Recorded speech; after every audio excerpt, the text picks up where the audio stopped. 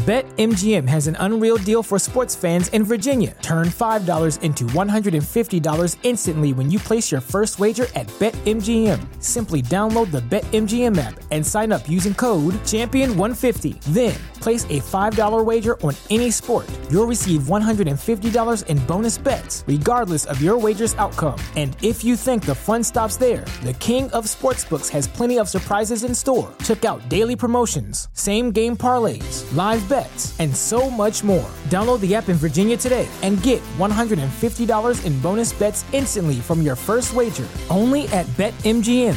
BetMGM and GameSense remind you to play responsibly. See BetMGM.com for terms. 21 plus only. Virginia only. New customer offer. Subject to eligibility requirements. Rewards are non-withdrawable bonus bets that expire in 7 days. Please gamble responsibly. Gambling problem? Call 1-800-GAMBLER. Promotional offer not available in Washington, D.C. What's so special about Hero Bread's soft, fluffy, and delicious breads, buns, and tortillas? Hero Bread serves up 0 to 1 grams of net carbs, 5 to 11 grams of protein, and high fiber in every delicious serving. Made with natural ingredients, Hero Bread supports gut health, promotes weight management, and helps maintain blood sugar. Hero also drops other limited edition ultra-low net carb goodies like rich flaky croissants and buttery brioche slider rolls. Head to hero.co to shop today. Sponsored by The Outsider's Edge, the Total Package Series. 10 metrics, 5 weeks, 1 series. Join me, Ray Cash, and Carl Irvin as we break down The Total Package, only on thechairshot.com. Bandwagon Nerds is taped in front of a live studio audience.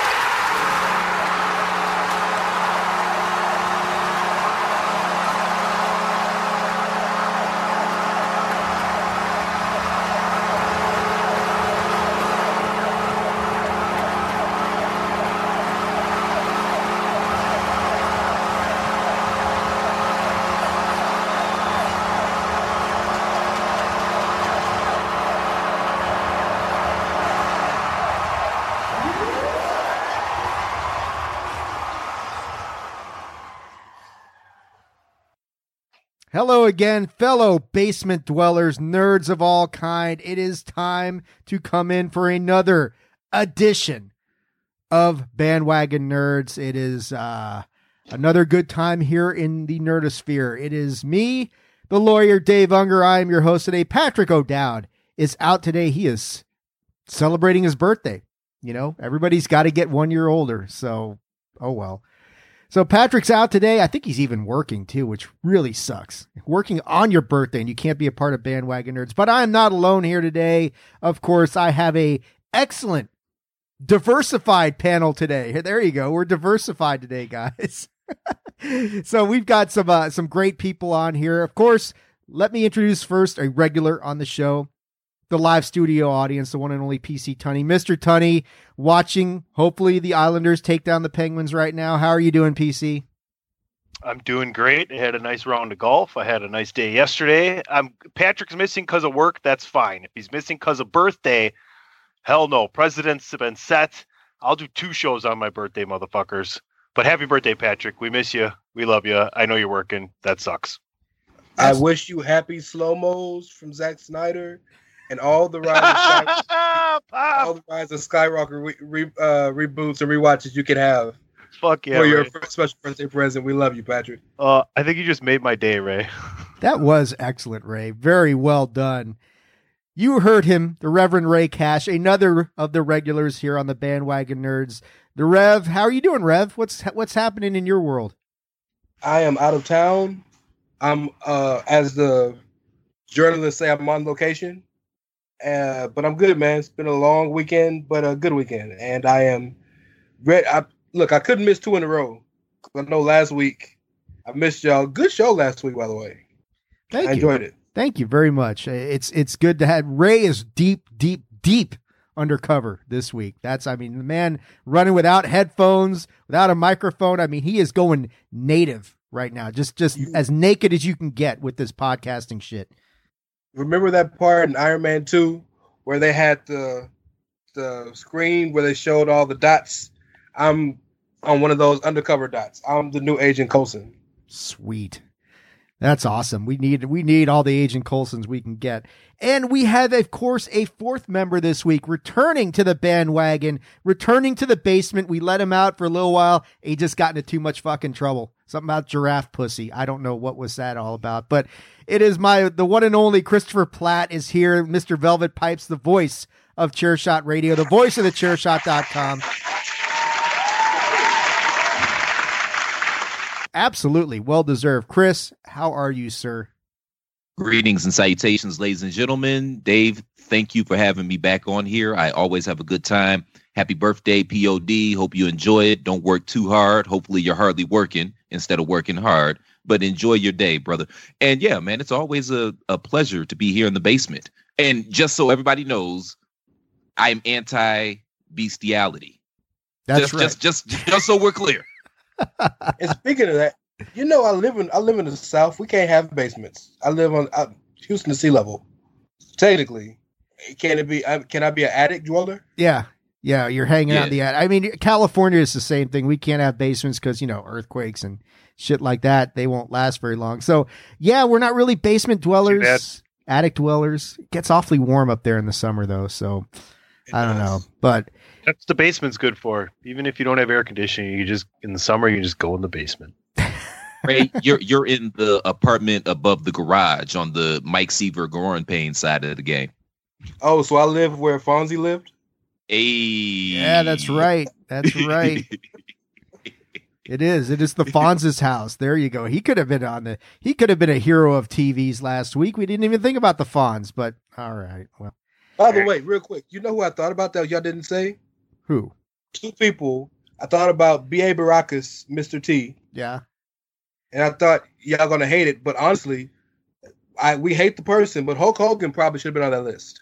Listen, I've been under the impression that these are superheroes, not just heroes, so that's my excuse for Mr. T. Hogan, The A-Team is a superhero team, just with no superpowers. I know. I said if it's just a hero, then he's on the list, right? Because I love it when a good plan comes together. I got nothing against that. To be fair, though, man, when Hogan hulked up, that wasn't hulking up ain't a superpower. Fair enough, brother. That's true. He could do anything. Once that hulking up went down, Hulk Hogan was unstoppable. Andre the Giant, get out of my way! Time to slam your ass down. Adrenaline is a melon farmer, man. Apparently, right? Nice. And yes, everybody listening, make sure you wish the one and only PC Tunney a happy birthday. 40 years old, folks. He's only 12 behind me now. I don't think he's going to catch me. Old ass. I know. Old motherfuckers that we are, except for Rev.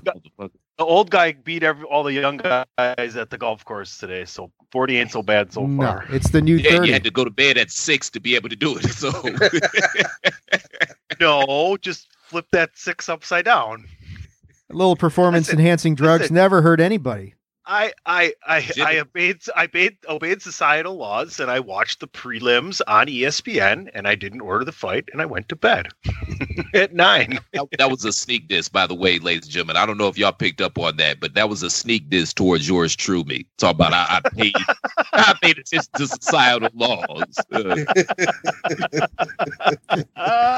Nice. Awesome. Well, birthday wishes notwithstanding, it is week 2. Part 2 of the Hero Project. We are going to be running down our top 10 greatest heroes in movie history. Best heroes in movies. We did TV last week. We're going to do movies this week. But before we get into that, and full disclosure, because last week we wanted to talk about this, but Patrick, PC Tunney, and I made the executive decision that 3 white guys talking about the potential for a black Superman probably wasn't a good idea. Because what the fuck do 3 white guys know about this topic other than, I know Superman? That's the only thing. But we wanted to have, and that's why the joke about diversity at the beginning was kind of thrown out there. We wanted to have some friends of ours who could relate to this topic and give us their unique perspective on the notion of, and Chris was on DWI yesterday where AJ Balaz just said the world's not ready for a black Superman, right? Chris, you heard it with your own ears, right? He did say that, yes, Dave. And since you threw it out there, in continuing my tradition of making everybody on Bandwagon Nerds extremely uncomfortable, breaking up diversity, we've got blacks, wasp, and Jews. Oh, my. I tell you. Let's get it. I tell you. Yeah, nobody can claim that Bandwagon Nerds is not equal opportunists or that we're not diversified. Wasp. We got blacks, Jews, and what is PC Tunney? I'm a Lutheran. We don't dance. Oh. I see. That was a shot. That was just a shot. But yeah, I'm a Lutheran. So, I dance. To come full circle, the latest buzz that has been going on. Yes. But none of the good music. Yeah, exactly. Go ahead. The talk now is that DC is going in a much different direction for Superman. They're looking for a black director. They're looking for a black lead to play Kal-El. They are going in this direction, and we've talked about it. Ray and I have talked about it. Patrick and Ray and I have talked about it. Tunney's been involved. Chris, to some extent, in the Bandwagon Nerds chat. So we wanted to kind of bring this up and get everybody's kind of thoughts on this interesting, potentially controversial issue, even though it shouldn't be, but I guess it's going to be no matter what we do. But it is the question I posed to you guys first off, and I want to hear from Chris and Ray first off. Your thoughts on the concept of a black Superman, and all joking aside with AJ and all that sort of thing, is the world could probably care less. The nerdosphere, are they ready to embrace a black Superman? Why or why not? What are your guys' thoughts on this topic? Because I mean, Superman, we're talking the most iconic of all superheroes, whether you love him or hate him. And I know I love him. Ray's not so great about him, but whatever the case may be. So he doesn't have Zack Snyder hate for him, but he's not real thrilled with him. No, not at all. So we are talking the original superhero, the most iconic superhero created by, as Chris has said in the past, 2 Jews in Cleveland. So, that sort of thing. What are your guys' thoughts on this topic? And is the world ready for this kind of a going in this direction? So, no. The nerdosphere is not ready for one, but the reason they're not is, and I sympathize with this situation.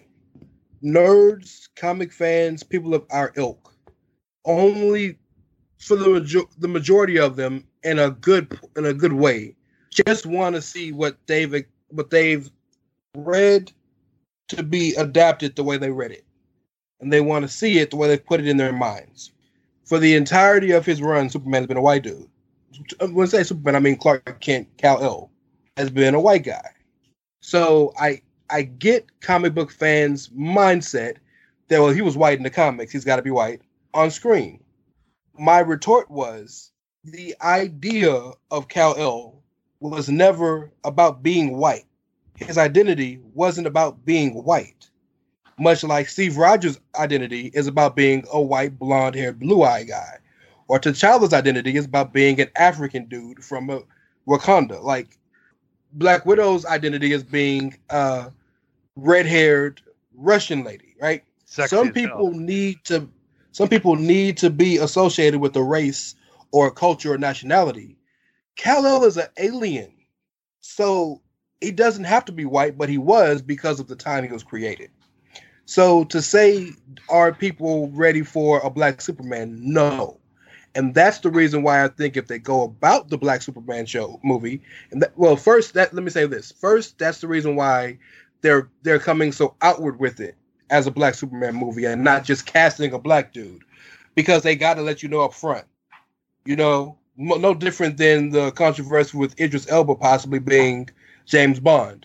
Well, James Bond ain't black. People would have said that about Kal-El, but if you come up front and say it's going to be a Black Superman movie, your bitching can be done way before they cast anybody. But secondly, that's why I think it has to be Kal-El and not Val Zod, which I know you'll talk about later on, because people aren't going to go pay to see a fake Superman in their eyes, even though he's not. Kal-El is the Superman people know. You have to establish that a black dude can just play that role, in my opinion.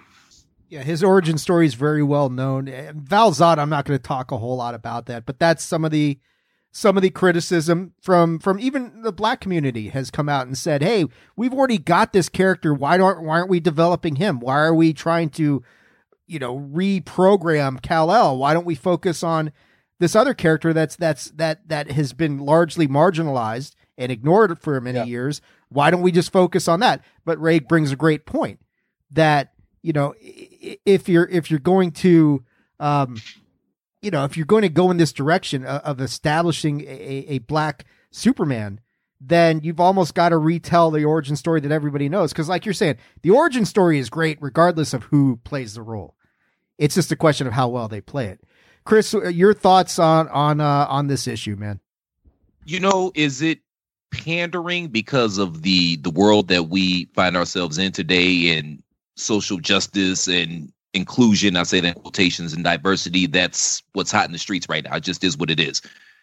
But, like I touched upon in our chat a few weeks ago, man, if you go back to the origin of Superman, like you alluded to earlier, Dave, Superman was created by two Jewish brothers in Cleveland. And number one, it's the story of Moses.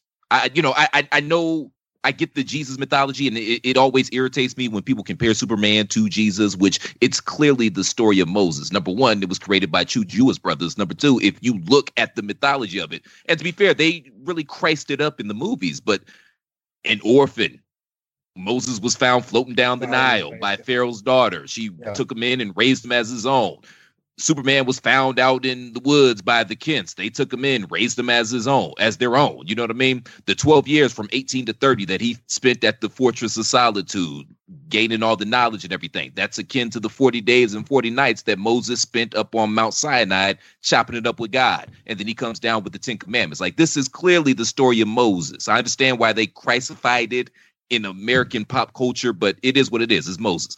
But going back to that lineage, two Jewish brothers from Cleveland, to be honest, I mean, his real name, Kal-El, it's Hebrew and roughly translates to voice of God, right? If the Bible is to be believed, the original Hebrew tribes came out of Egypt. They were freed from bondage from Pharaoh by God out of Egypt. The word Egypt is a Greek word that means land of burnt faces. Except for the aforementioned Hulk Hogan, I don't know how many white people have burnt faces. You know what I mean? Like that. I mean, it's clear. It's clear. So if we're talking about the lineage of the character, it makes perfect sense for there to be a black Superman. It probably always should have been a black Superman. Obviously, in the 30s and 40s, that wasn't a possibility, but it seems like it always should have been that way, But doubling back to what you guys said and the question you asked, Dave, is America ready for a black Superman? No, they're not. Yeah, it is what it is. And I something else that I said, I don't want to go there, but I feel like I have to go there. And I don't want to piss anybody off, but it is what it is. The reason that y'all, and when I say y'all, I'm talking about white people specifically, cling to these mythical characters, these comic book characters, and the Star Wars, and the Daniel Boones, and the Davy Crockett's, and the Lone Rangers, even though Lone Ranger was based off a black guy, but that's neither here nor there. It's because y'all been running the world for the last 6,000 years. You know, y'all been running shit. It is what it is. To the victor go the spoils. But because of that fact, there's not a lot of underdog stories in your recent history that you can go back to. Like, there's not a lot of overcoming obstacles that y'all can go back to. Like, you have no Martin Luther King or Malcolm X or Cesar Chavez or anything like that. Y'all don't have any of that. So, you know, y'all cling to these characters as part of your history and your mythology for that reason, which is why people get so butthurt when they say, hey, we're going to cast a brother as Superman, or, you know, or Michael Clark Duncan is going to play Kingpin, or Sam Jack is going to play Nick Fury, even though he did a fantastic job. Michael Clark, not so much, but R.I.P. But y'all get what I'm saying. So that's why this hits so close to home, and people get so butthurt about that. But another distinction I think that we have to make, maybe possibly a black Superman, but not necessarily a black Superman film. You understand what I'm saying? Like, it's just going to be a film, and Superman happens to be black. Now, I know back in the day, if you have a black lead, you got to get a black heroine and, a black love interest and stuff like that. But then that kind of fucks you up at the box office, because then it's going to be considered a quote unquote black film. So but nowadays, I don't think we run into that. It'll probably be like they'll probably do like a Latino Lois Lane or something like that. Let me ask you, Chris, because you raised a good point at the outset of your discussion where you're talking about, is it patronizing to do this? And is it all lip service just because, hey, look, we're trying to right some wrong. We're going to get rid of Splash Mountain because it's got Song of the South in it. You know, we're trying to revamp all this shit. Do you think, like, if they're going in that direction, that they almost have to cast a white Lois Lane? I don't think they can. That's why I said it's going to be Latino. Go ahead. Why wouldn't it? It could be really whatever they wanted it to be. But when Superman is, falls to Earth and ends up staying with the Kents and everything, right? They made Superman white, and so they had him adopted by a white family. So if you make Superman black, does he end up adopted by a black family? And then those values are instilled differently because there's a different culture. Not that the values are different, but the cultures are a little bit different. It's going to be Kerry Washington and Michael Keaton. That's who's gonna be Martha and Jonathan Kent. That's how they're gonna do that. You know what I'm saying though? Does that make sense? I mean, do you know what I'm saying though? Does that make sense? Yeah. But you think about him being an alien, and he gets his power on this Earth from our yellow sun. That kind of leads you to think melanin. Yeah, melanin. I'm just saying. And that's my point, man, because I typically don't like shit like this because I think it is pandering and I roll my eyes at it. But if you look at the mythos and the origin of this character, powered by the sun, like my brother Ray just alluded to, all the Jewish and the Hebrew lineage in the character, this melon farmer should have always been melanated. And to the point about, if you want to use the Moses thing, then he should be, Jewish or Middle Eastern, not African American, because you can say the Jews came out of Egypt, but that's nobody said African American. I said original, black, man. They're right, but that's not. That's a distinction with a difference, bro. I'd say brown, not black. Then how? I literally just told you Egypt was Greek for land of birth basis. How is a white woman going to raise a black child as her own? To come in here and back me up about history of the Jews leaving Egypt, because they don't originate in Egypt. They originate in Israel. They left Egypt after they were enslaved, sir. They're not from there. They were slaves. In this Egypt. Part is true. Yes, but they weren't Egyptian. No, they weren't Egyptian. But anyway, let me put this out to you guys, because everything you guys are saying is great and it's accurate, and I love your insight. And I know Ray and I had talked about this, and one of the things that I'd said to Ray is like, look, I don't have a problem with a black actor being cast as Superman. What I have a problem with is if you're going into it saying it has to be a black actor, because to me, it's like, whoever's the best actor, whether he's black, whether he's white, whether he's Asian, Latino, I don't care. If he's the best person for the role, that's all that I care about, to make the best movie possible. Going along those lines, and I know this guy's going to come up on our list. He's on Patrick's list. He's on my list. One of the big concerns I have is when you look at iconic performances, okay? You look at iconic performances as superheroes. Christopher Reeve's performance as Superman, that casts a very big shadow over anything that anybody's going to do. Brandon Routh, I thought, did an excellent job as Superman and Clark Kent. The movie was not so great. Not on him. Henry Cavill was never accepted as Superman because, well, he's not Christopher Reeve. Do you guys think, regardless of who gets cast in this, and let's assume it is going to be a black actor, does that Christopher Reeve, the iconic performance that he does that put whoever this is behind the 8 ball a little bit as far as, man, you've got a lot to live up to. Not only do you have people who are not going to accept you because your race and your color, but now they're not going to accept you because you can't match that performance. Now, maybe somebody can, highly unlikely, but maybe somebody can. But what do you guys think about that? I mean, are they setting people up for failure with that? Well, now go ahead. I was about to say, now it's time for me to piss off black people. I got to be honest. It doesn't matter. Like, are they going to be able to live up to Christopher Reeve's iconic performance? That's going to be very difficult. But the problem is, it doesn't matter. They're going, if they could be whomever they cast, and I don't think this is going to be the case personally, but whomever they cast, they could be the drizzling shits. It doesn't matter because people are going to be scared to call it out because they don't want to be perceived as being racist. So I feel where you're coming from, Dave, but I don't think it matters because people are going to be scared to say they don't like it because they're going to, oh, you're a racist. I think that's what's going to happen. Yeah. Plus, the backlash is going to be so apparent. Like, for every action, there's an opposite and equal reaction. Right. So as strong as the backlash is going to be, that's how strong that the favor is going to be. And I'm not using the right terminology, but y'all know what I'm saying. No, I know what you're saying. I mean, you're right. There's the real risk that no matter how great or shitty the performance is, everybody's going to say, "Oh, it's fantastic," even if it sucks. But that is a risk. Ray, I know you had something to add to this conversation here. Yeah, well, to that first point, everybody has preconceived notions about their superheroes, right? Everybody has. Some people, Batman will always be Adam West. For other people, it'll be Keaton. For other people, it'll be Bale. Everybody always has their own interpretation and their preconceived notion of the character. So yes, no matter who plays Superman, that role in the cape and the blue and red is going to be a burden for anybody, regardless. Number one. Number two, when you're thinking about it from a black perspective, you asked the question earlier, is it pandering? And my answer is yes, but they would never hire a black Superman otherwise. Sometimes you have to change the rules to let things be fair. It wouldn't be fair.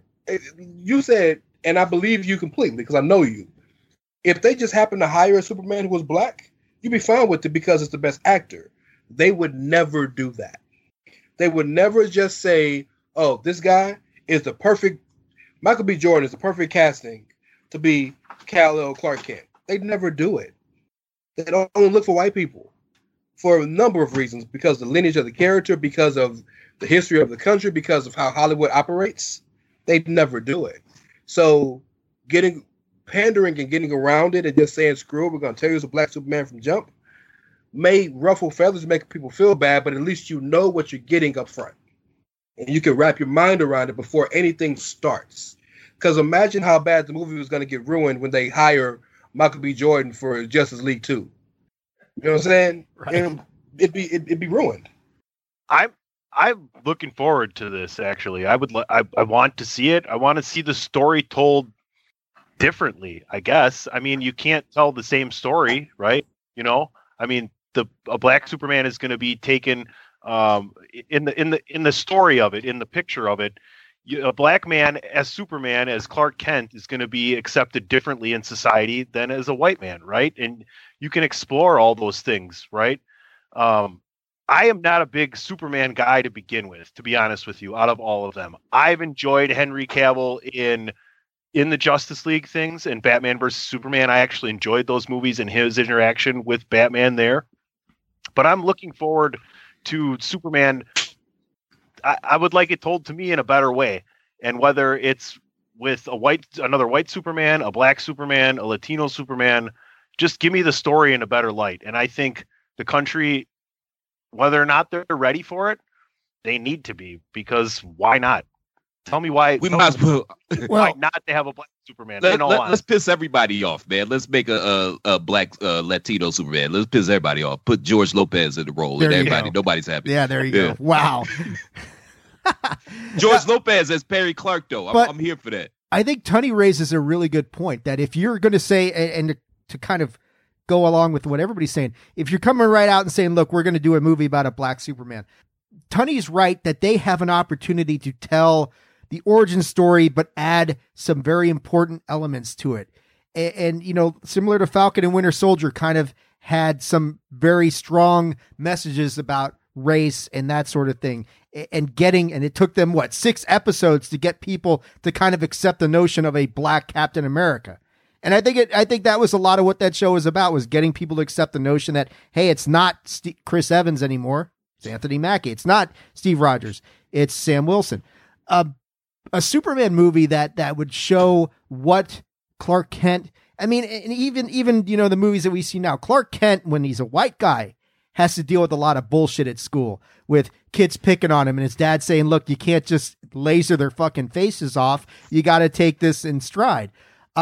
What sort of interactions is a black Superman or black Clark Kent growing up? And I don't know if it'll be Smallville or where the hell they're going to put him, but Chicago, South Side. Oh, that's Jesus. what Tony wants. But he's obviously going to have to deal with different issues that they can tell some very powerful stories about.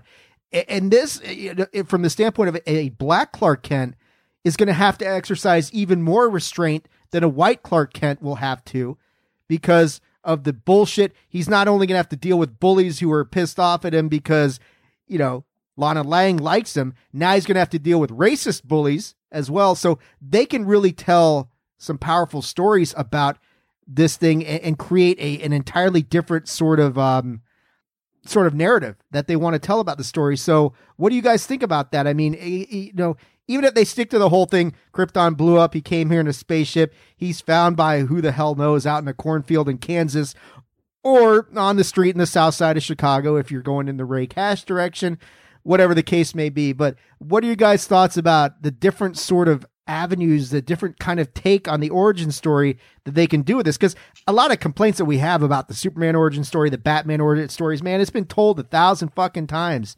I've already heard it. I don't need to hear it anymore. It's kind of like why people love Wonder Woman so much, because it's like, well, I don't know her origin story. They can do something unique with this. What do you guys think about that? I just came up with the title of the show for y'all.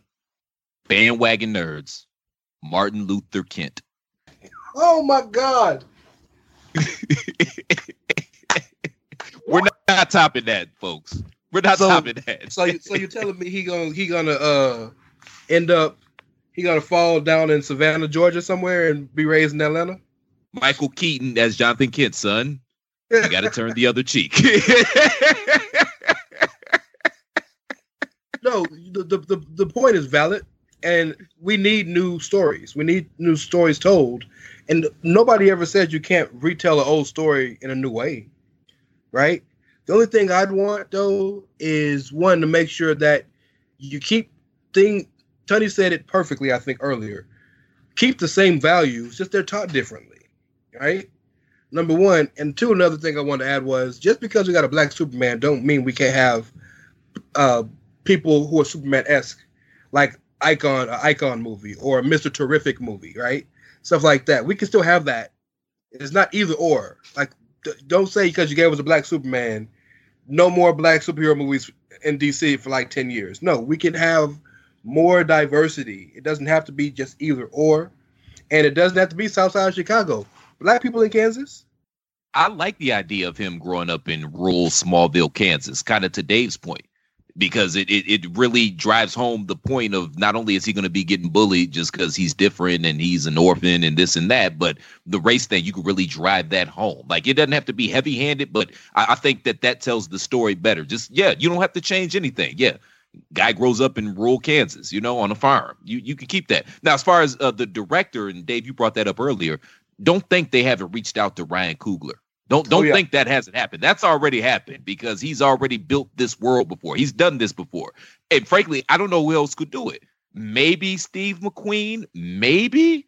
But I said, maybe. Ray, but I mean, Coogler, who are they talking about, Ray? There's a specific director that I thought was mentioned, but this is when I need Patrick because he's got that shit at his fingertips. But it's the dude that did Moonlight. Is who I think they're talking to. Right. Barry Jenkins. Yeah. But Platt's got a good point. Like Ryan Coogler. I mean, that would be perfect too. I mean, he's somebody. DC needs directors like that, and this is. I'm not going to say is as enormous a challenge as creating Wakanda. It's not, but it's a different challenge on a different level of enormity because you're talking we're four of us are talking about the concept of a black Superman and what it's going to mean. And the fact that you can tell some really powerful stuff if you drop him in rural Kansas and he's got to deal with all that bullshit in high school where kids are dicks anyway. And now he's got to go and deal with that. I'd love to see what Coogler could do with, because look, as iconic as Black Panther is, he's not Superman. And that's an entirely different level as far as nerd consciousness, national world consciousness for that matter. So it's an enormous challenge to pull this off. I think that's great. I'd love to see Coogler do it. I don't know if he's got time with Wakanda Forever coming out. He's going to have to deal with that and put that whole thing together. But yeah, I mean, it's going to be fascinating. I'm all in. I want to see. I mean, after talking to you guys, I feel much better about it because I always felt fine about it. But now I feel. I don't mean it to sound like that. I feel better about it because I'm like, wow, they can really do some unique, different things with this story that we didn't even think about until talking to you guys today. So thank you. But you also have to, real quick, Sonny, I apologize, man. But you also have to remember that Coogler has already done this in essence. And I'm not talking about Black Panther. Fruitvale Station. Not even Fruitvale Station, which was a great movie as well. But he reinvigorated the Rocky franchise. They'll mess around and get 2 or 3 other movies out of that now because they went in a different direction. And that also is a franchise very similar to Superman that was white. I mean, it was white as fuck. It is what it is. And frankly, the first 3 movies, I mean, they're, I don't want to say racially motivated. I don't know what words I'm trying to convey, but they were very, race was not, it wasn't just implicated. It was heavy-handed on the race play in those first 3 movies. And I say that as a guy who thinks that Rocky Balboa is the greatest American movie character of all time. But the first 3 were very racial. So the fact that he was able to take that franchise, which was historically and predominantly white-centric, flip it, make it something good. That's why I think he would be perfect for the Superman thing, because it's the exact same thing. We're taking a established IP, turning it on its head, and finding a new way to tell the same story in a compelling way. Oh, we could do a whole episode on how Rocky is all about race and how it motivated the whole Jerry Cooney, Larry Holmes heavyweight championship fight. That whole shit. We could spend a whole episode about that. Go ahead, PC. You got something to say here, bud. So Abrams is executive producing. Ta-Nehisi Coates is writing the screenplay, and they've pretty much committed to hiring a black director. And the people that are in the running are Barry Jenkins, Ryan Coogler, Stephen Caple Jr., J.D. Dillard, Regina King, and Shaka King. Regina King could be interesting. Now, the other thing, second there, I thought you were going to say Shaka Khan. I'm like, who? What? What are you talking about? Coates is expected to deliver his Superman script in mid-December. DC fans believe the film will center on Calvin Ellis, who debuted in 2008's Final Crisis #7. Ellis grows up poor in the inner city and eventually becomes president of the United States. Michael B. Jordan has said he is not interested in the role. Oh, so we're going. Money talks. We're going. What am I thinking of? We're going Miles Morales on this, huh? So this is from the Hollywood Reporter on the director thing. It's from the Griot. Well, we will see, man. But guys, I think that's gonna let's put an end to put a cherry on this thing. We've talked about this. I know we got lists to go through. Those always take fucking forever. Any final thoughts on the whole notion of the concept of Black Superman? Your guy, anything that we haven't talked about? Final thoughts. Yes. If you're a white person, listen to other black people, listen to other educated people, talk to friends of yours that are of color and get their perspective on things and educate yourself on them. You will become a better person and you have a better and broader perspective for it. That's all I can say as one white person to a country of other white people that may not be able to, I don't know, coexist as well as they should be. Very Facts. well said. Facts. Yeah. Also, understand it's just a fucking character. That's right. It's not like, Like, Ray, honestly, in the back of my mind, though, like to make it as simplistic as possible, I'm like thinking, this is a made up fictional story, right? Like, why can't we have a black suit? It doesn't make, like I said, if why it not? does, if the race is not integral to the character, then why the fuck not? I completely agree. because there's a lot of people out there who don't look at it as fiction. This is real. Superman's real. No, he's not. Yeah. I hate to, if he was real, we wouldn't have all this shit that's going down right now in the world. So anyway. If he was real, our lives would be a lot more like The Boys, and I don't think anybody wants that. No, we want Superman, not Homelander. Yeah, Tony. God damn it. I don't need my hero, white, black, or whatever, standing at the top of a building jerking off onto civilization. No, we don't need that. Well, Nobody needs that. You can hope in one hand and shit in the other and see which one fills up first. That's true. That is very true. All right, guys, let's get into the Hero Project. We are leaving the realm of, Superman's going to get discussed in this, I'm sure. It is part 2 of the Hero Project. It is our top 10 heroes of movies. Everybody knows how the process works. We are going to go around the horn. We are going to start. It's going to go. I'm just looking at my video screen. Fuck it. PC Tunney will go first. Chris Platt, Ray. I'll bring up the rear just the way I like it. That sort of thing. And we'll go rotisserie style. We will start the total package. Oh, jeez. Package. Being seduced by the Reverend Ray Cash here on Bandwagon Nerds. Of course, if somebody has something that is higher on somebody else's list, raise your hand. We will table the conversation until later on. I've got Patrick's list. You know what? We'll let Patrick start off. We'll kind of go through his stuff as we go along and just kind of let people know what we got. He's got some interesting ones. So let's start off with Patrick, then we'll kick it off to PC Tunney, Chris, Ray, myself. Patrick's number 10 was Judge Dredd, Sylvester Stallone's portrayal of Judge Dredd. Interesting decision, I guess. I wasn't that impressed with Sly's, but it's Patrick's list. We always say that it is everybody else's list. It's not your list. It's not my list. That's Patrick's list. I guess.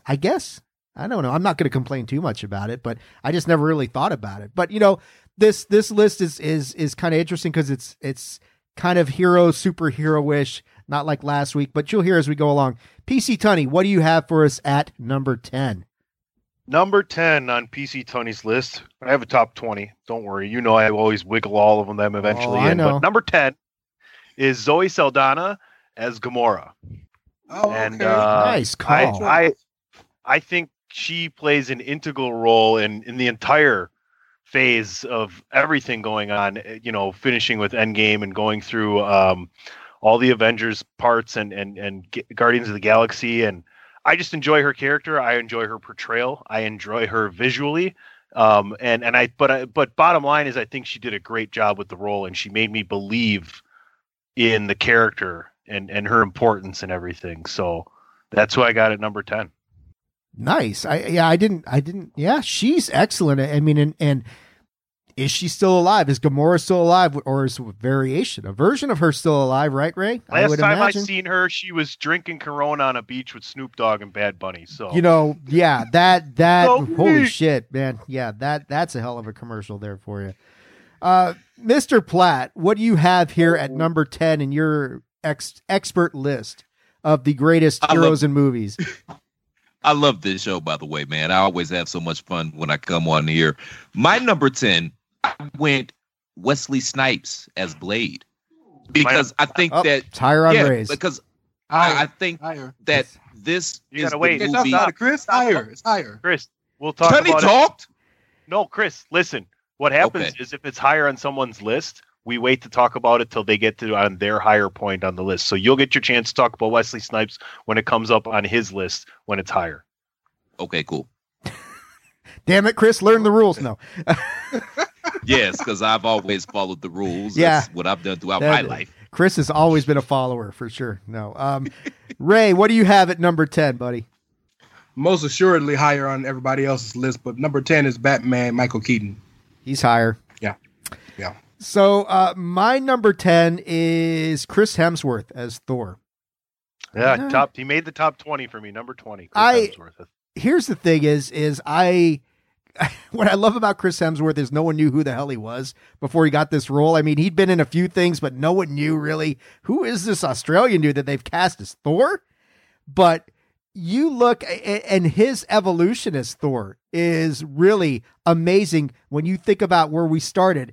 In the first two, he kind of was very Thor-like, and the Thor character was like, okay, this kind of character is too static and not really, I'm not really feeling him. And then you got Ragnarok. And what Hemsworth does from Ragnarok on is inject a whole new level of life into the Thor character, makes him funny, makes him personable. That couldn't have been easy. The job he does in Endgame as Fat Thor is absolutely phenomenal. Underrated actor. He was so good. He elevates Thor into one of the big three of Marvel. DC's always had a big three. Marvel really never has until the movies came out. And now you look at Thor's one of the big three, and I say that's probably because of Chris Hemsworth. So he's number 10 on my list. We will swing it right back around to me, unless anybody's got any great thoughts on Chris Hemsworth. I just want to say he deserves to be on the list for nothing else. Reinventing a character while the character was still active. You don't ever see that. That's true. Good point, Ray. He really did reinvent that character in the middle of one of the most successful franchises and one of the most successful runs in cinematic history. My number 9, talking about. One last thing I just want to throw in there was in visually, he captures that character. Like, you think about out of all other characters and you think about what that's going to be like, right? That's kind of what he did there for me. Oh God. If you ever watch like The Incredible Hulk, the Bill Bixby, Lou Ferrigno, they had that episode with Thor on there. It's just absolute bullshit. You compare that to Chris Hemsworth, say that's not Thor. That's Thor. But this guy who's playing Thor, that's ridiculous. Fuck that. Number 9, talking about reinventing somebody. And last week I talked about Linda Carter's role as Wonder Woman and how it was so iconic and so transcendent that it took them 30 plus. You got her higher, Ray? Ray's got Gal higher. Okay. Let's go back to Ray for number 9. Again, another one I'm sure probably one of you have higher. I think Pat may have it higher, but number 9 is Wolverine with Hugh Jackman. Oh yeah, he's higher. Yeah, I have it higher. Yeah. Okay. Chris, what do you got for number 9, buddy? This is really the honorable mention portion, and which is Christian Bale as Batman, which I didn't even particularly care. Okay, he's got it higher, so okay, I'm just gonna. This happens a lot. Trust me. Yeah. I'm learning. There's going to be some overlap for a while. I'm learning. PC Tunney, what do you got as your number 9? My number 9 is a little bit off the rails, and I've seen this in the movie theater when it was out when I was young, and my number 9 is Peter Weller as RoboCop. Good call. So if we talk about RoboCop maybe coming back and being around in the the superhero atmosphere once again in different stories. So I just remember watching this. It was so cool being a kid and watching it. I mean, there were some weird parts like when the guy melted with acid and everything, but to look behind this lens, it was, I think the Terminator was maybe the only other time where you've seen this guy, or maybe Predator, and you had the computer screen, you got the first person vision, right? And what was going through RoboCop's head and everything else, right? So it was a great movie, the first one, and a great character. RoboCop is very underrated, man. Like as a kid, you like it just because it's shoot 'em up, bang bang, and it's a superhero movie. But when you go back and watch that, but when you go back and watch that original RoboCop with adult eyes, you see how deep that movie really was, man. Like that movie was steeped in social commentary, and it was an allegory for a lot of things. It touched a lot on corruption, about the corruption of the media, how corporations are taking over shit. Like that movie is very dense, and you don't pick up on that as a child because why would you? But through adult eyes, yeah, that movie is a lot deeper than you would think on the surface. And on top of that, he teamed with Sting. I was going to say that, Ray. I was going to say that Tunney's got the only person on this list who appeared on a wrestling pay-per-view. RoboCop. When So- I was younger, at the state fair, there was actually somebody made a RoboCop, and dude would fucking walk around as RoboCop, and it looked real as fuck. It's a great call. I mean, yeah, RoboCop, but definitely a superhero, and not one that jumps out at you saying, "Oh yeah, that's a superhero." But he's right. Let's talk Patrick's number 9. Now, this one I kind of can agree with. Sure, Arnold Schwarzenegger's portrayal of Conan the Barbarian, number 9. That's I like that one. I mean, Conan's definitely from the comic books. Patrick's number 8. Before we go to Tunney's for number 8 was Jackie Earl Haley's portrayal of Rorschach in Watchmen, which is a fantastic choice. And I had forgotten about that. That Patrick's not a Zack Snyder fan, but he he likes Watchmen. Let me rephrase that. But I love the call. Is Rorschach a hero though? Anti-hero, probably. I would say Is Conan a hero? I mean, have you heard some of his quotes? Yeah, I would think Conan is a hero. Yeah, Conan's a hero. not the talk show host, the barbarian. You guys, did you hear the quote? Listen for the quote again. Crush your enemies, see them driven before you, and hear the lamentation of the women. All right. Different times. Sounds like a hero to me. But anyway, Hey, Tony Stark wanted to invoke Prima Nocta. Saying, damn. Things have taken a dark turn here on Bandwagon Nerds Hero Project Part 2. Tony, what do you got for number 8 before we start going all Game of Thrones on everything here? I just finished watching Game of Thrones for the second time. Can't wait for the new series coming out soon. So maybe we can talk you guys into watching that. My number 8, is Brandon Lee as the Crow. What an amazing movie. What a cool superhero and everything else that's going on. And what a tragic situation, basically propelling this into instant cult status. If you've never seen that before, definitely check it out. It's too bad that, he didn't get to continue on and continue his father's legacy. But The Crow is an excellent, excellent movie. And I think Brandon Lee did a hell of a job. Yeah, that's a good call. I didn't think about that one. But yeah, that's tragic for sure. No doubt about that. Anybody's thoughts on Brandon Lee as the Crow? Honorable mention for sure. I think while the movie is really good, it has kind of been deified because of what happened to Brandon. Almost like Heath Ledger in Dark Knight, that movie. But it's worth all the joy it gets. And again, it spawned Sting. But it is a very influential movie in how it's shot and kind of the darkness about it. It's worthy of the list. It was on my honorable mention, so good choice. Excellent call, Tony, and that wasn't an accident. That type of accident does not happen on a movie set. It just doesn't. No, that's true. Chris, what do you got for your number 8, man? Number 8, this is probably going to be a little controversial. I'm not going to be able to talk about it because I'm sure he's higher on everybody else's list, but I got to go Chris Evans as Captain America. Yeah, higher up. Ray, what do you got for your number? I'll make you feel better, but yeah, my number 8 is Blade, Wesley Snipes. Anybody else got him higher? Nope. No, I had him at 11. You go ahead first, Plaid, then I'll come behind you. Cool. Blade was so important because it was the blueprint for the MCU, what we see now. This was the blueprint because they had tried it before. We had a shitty Captain America movie. We had that weird Fantastic Four movie directed by Roger Corman, which you can find on YouTube.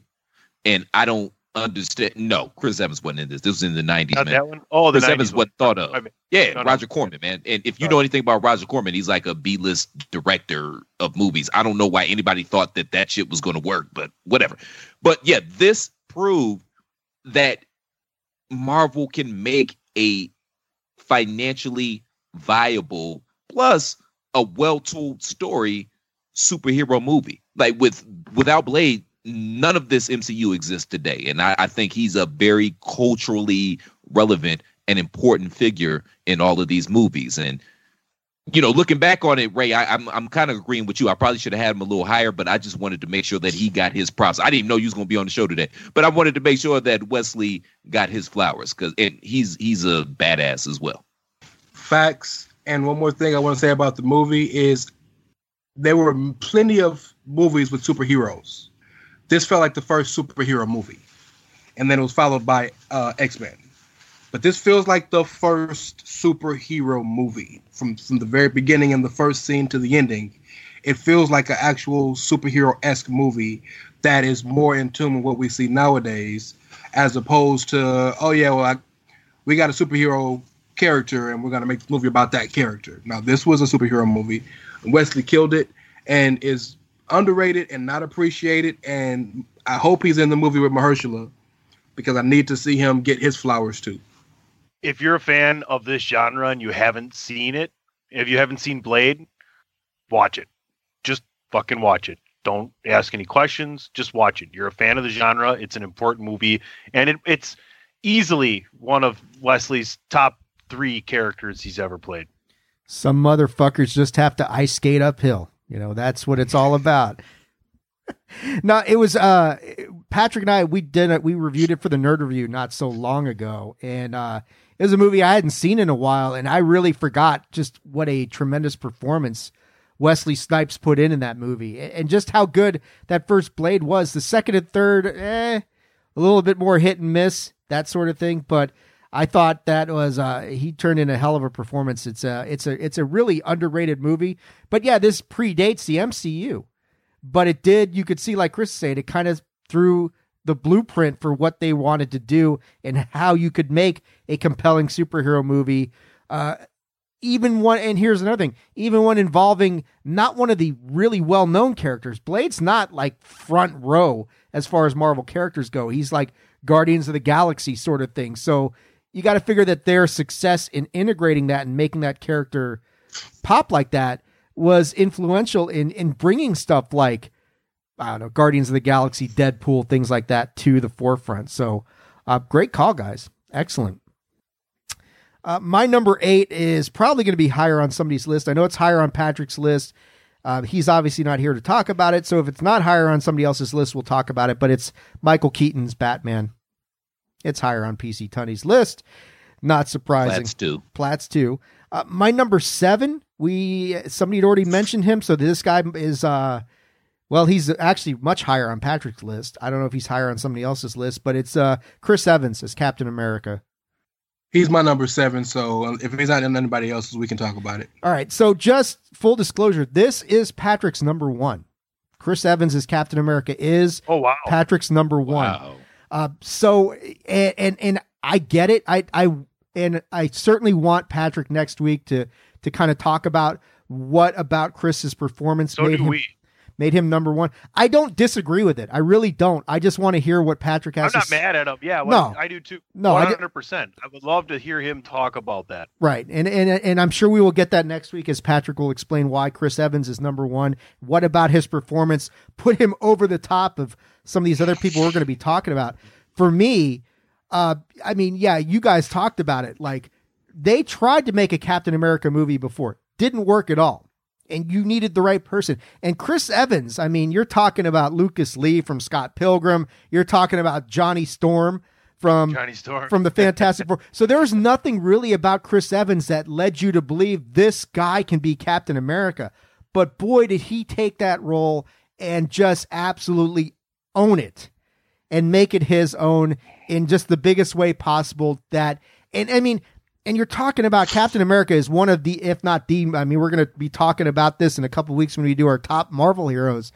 He's got to be really high up there, Captain America. But, to do what he did in this movie and to make it believable as you evolve that because Captain America is the leader of the Avengers, unquestioned. Iron Man defers him, Thor, Hulk, everybody. So to get Chris Evans to do a portrayal where you eventually got to the point where you accepted him as that role, no easy task. Chris Evans pulled it off. His portrayal was so good that, they needed a whole, like we were talking about earlier, 6 episodes with Falcon and Winter Soldier to pass the torch proverbially to get to the point and say, okay, now I accept this new Captain America. Fine, great. I can leave Chris's performance behind. It's a tremendous performance. I love Chris Evans as Captain America. Didn't see it coming from him, but boy, he really just I mean, yeah, one of those transcendent. It's like one of those performances. There's many people on the list. You look at him and say, could anybody do that? Could anybody replace him? You know, Anthony Mackie's not going to be Steve Rogers. He's going to be his own Captain America. But as far as the original Captain America, I don't think anybody could have done it like Chris did. One of the things that Marvel has over DC, besides the fact that DC has Zack Snyder, but that's neither here nor there. I got to carry that flag for my brother Pod because we're here on that one. But they absolutely nail it every single time when it comes to casting. I can't think of a single miss that they've had thus far. They're batting 1,000 as far as I'm concerned. And Chris Evans is no exception. He was absolutely perfect for exactly what that character needed to be, whom that character needed to be. I don't think they could have did better than Chris Evans. Right. I had him at 16. I think Patrick's argument, I know, Ray, you can wrap this up because I'll be real quick. I think Patrick's argument is going to be that he brought back the character, and it's such an important character, and that's why he's on my list. I'm not a Captain America guy necessarily, but you have to appreciate what Chris Evans did with the character and made Marvel made a lot of money doing it and did a pretty good job. And I mean, I am looking forward to the next chapter of Captain America more so. Underrated Chris Evans movie and Chris Evans' role, his role as a tech guy in The Losers. Check that out. In Marvel lore, the most difficult and probably most important artifact is that shield. Carrying that shield has so much weight, as we've seen, you just alluded to, Dave, Falcon and the Winter Soldier. And Chris Evans carried it with aplomb. He carried it with reverence. He carried it with grace. And that is probably, of all of the original 6 Avengers, is the most difficult role to play, even more than Hulk, because of what he stands for. And because you have to look at him at every moment and believe that he is for truth, for everything that Superman is, Chris Evans is, without the power of the sun. And he played it, and he did it, and he killed it. And Captain America Winter Soldier is still the best Marvel movie that doesn't have an Avengers title on it. So you get no argument from me. That's yeah. I'd have to go with you on that one, Ray. So yeah, that's I got Chris Evans, my number 7. Ray, what is your number 7? Unless anybody wants to talk more Captain America. He was my 7 too. Oh, he was my 7 too. Chris so Evans was? Black. Yes, sir. Wow, let's see, Ray. I mean, come on, man. This is a frequent occurrence, You know Chris. what it is. We are always like this. Go ahead, Chris. What do you Two got for brains. number 7? I know. One brain, 2 people. Because it takes you have half the brain that I do. Or I have half the brain that you do. Something like that. One of us has half a brain. It's probably me. Go ahead, Chris. What do you got for 7? Well, me too. I don't even think I got half. I think I got half, but I only use a quarter of that half. So that's where we at. Now it's nut cutting time, gentlemen. And this is when stuff starts to get difficult to me. I'm going to go Hugh Jackman's Wolverine. He's higher It's on also mine. my number 7. He's higher on mine, so we will table that conversation. But the lines have been drawn. We had a pair of 7s there. You realize actually, that. You Patrick guys each have the has. same 7. Get this, Patrick has Hugh Jackman at number 7 as well. We have a full house. Jackman's over Evans. That's right. We might have that. Could be that's a title. That's a title contender. It might not be a winner, but you didn't think anything would rival it. But Jackman's over Evans is a pretty good title. Martin Luther Kent is as good as it's going to get, dog. Oh, no. I said you didn't think anything would contend. I said that could contend. I didn't say to win. Yeah, see now, Patrick would title this Hero Project Part 2, but I think we need to be more creative. So we've got a couple of contenders here right now. Hey, man, whoever's name is on the publishment is taking responsibility. That's right. It all falls on my head. All right. Today it's you. Today it's me. So, Tunney, what's your number 7? It was Hugh Jackman. Oh, wow. So you've got, there you go. Drink. That was we had a full house. Jackman's over Evans. I got it. Wow, that's interesting. Who would have ever thought that? Dave, that's the new, what number are we on? Drink. Yeah, I got a drink. So Patrick's number 7 was Jackman. Patrick's number 6 is Michael Keaton, which I imagine is higher on somebody. It's higher on Tunney's list. Okay. So PC, what is your number 6? I think this could be higher on people's lists just because I'm pretty sure this has to be on people's lists. But if it's not, then, my number 6 is Ryan Reynolds as Deadpool. He's higher on mine. Chris, you're number 6, buddy. This is a homer pick, but I had to go there. Shut up. Is it Bernie Kosar? Yes, Bernie Kosar as the Browns quarterback. Vinny Testaverde. Baker Mayfield. I ain't get my number 6 tonight.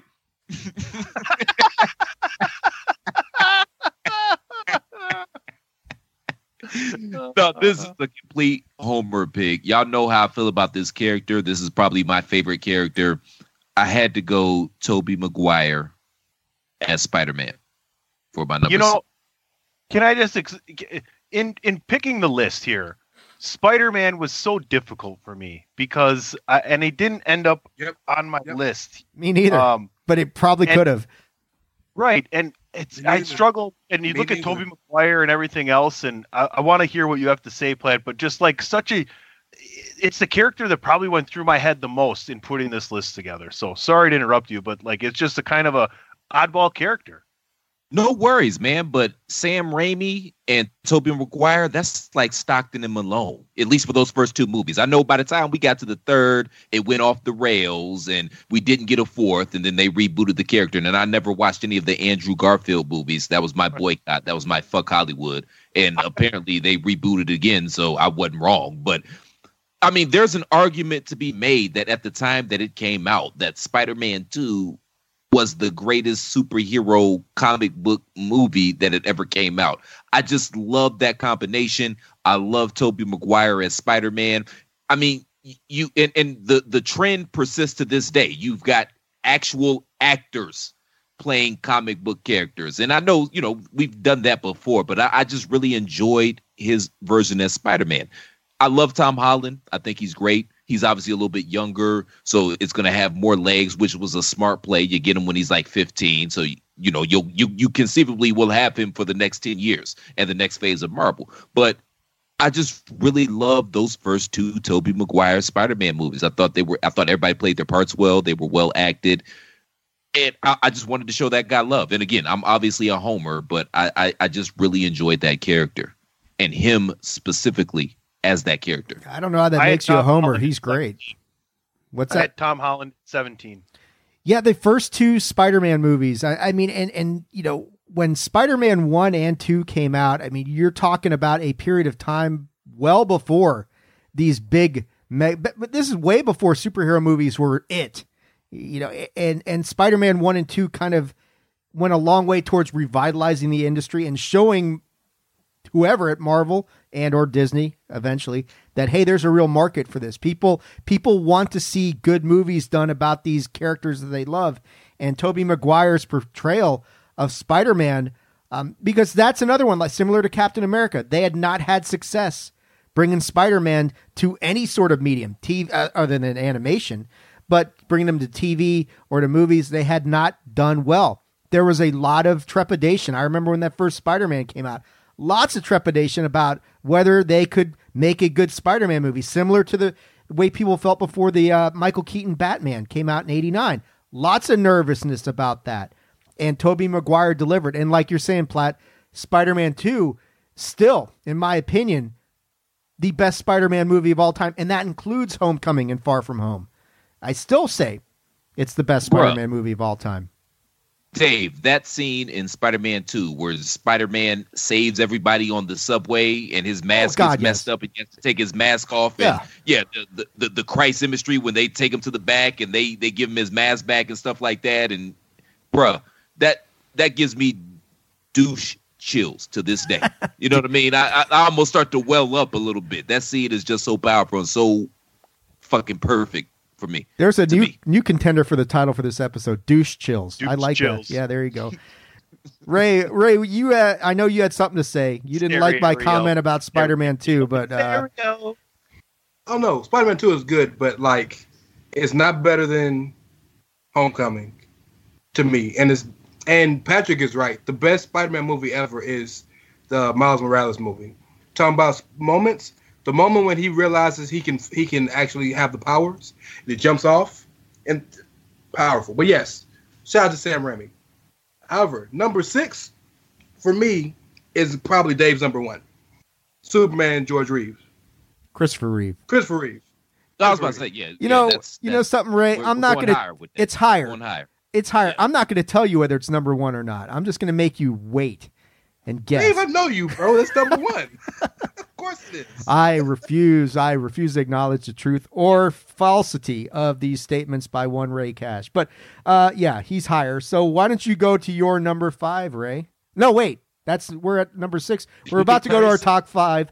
Let's take a commercial break right now. Drink.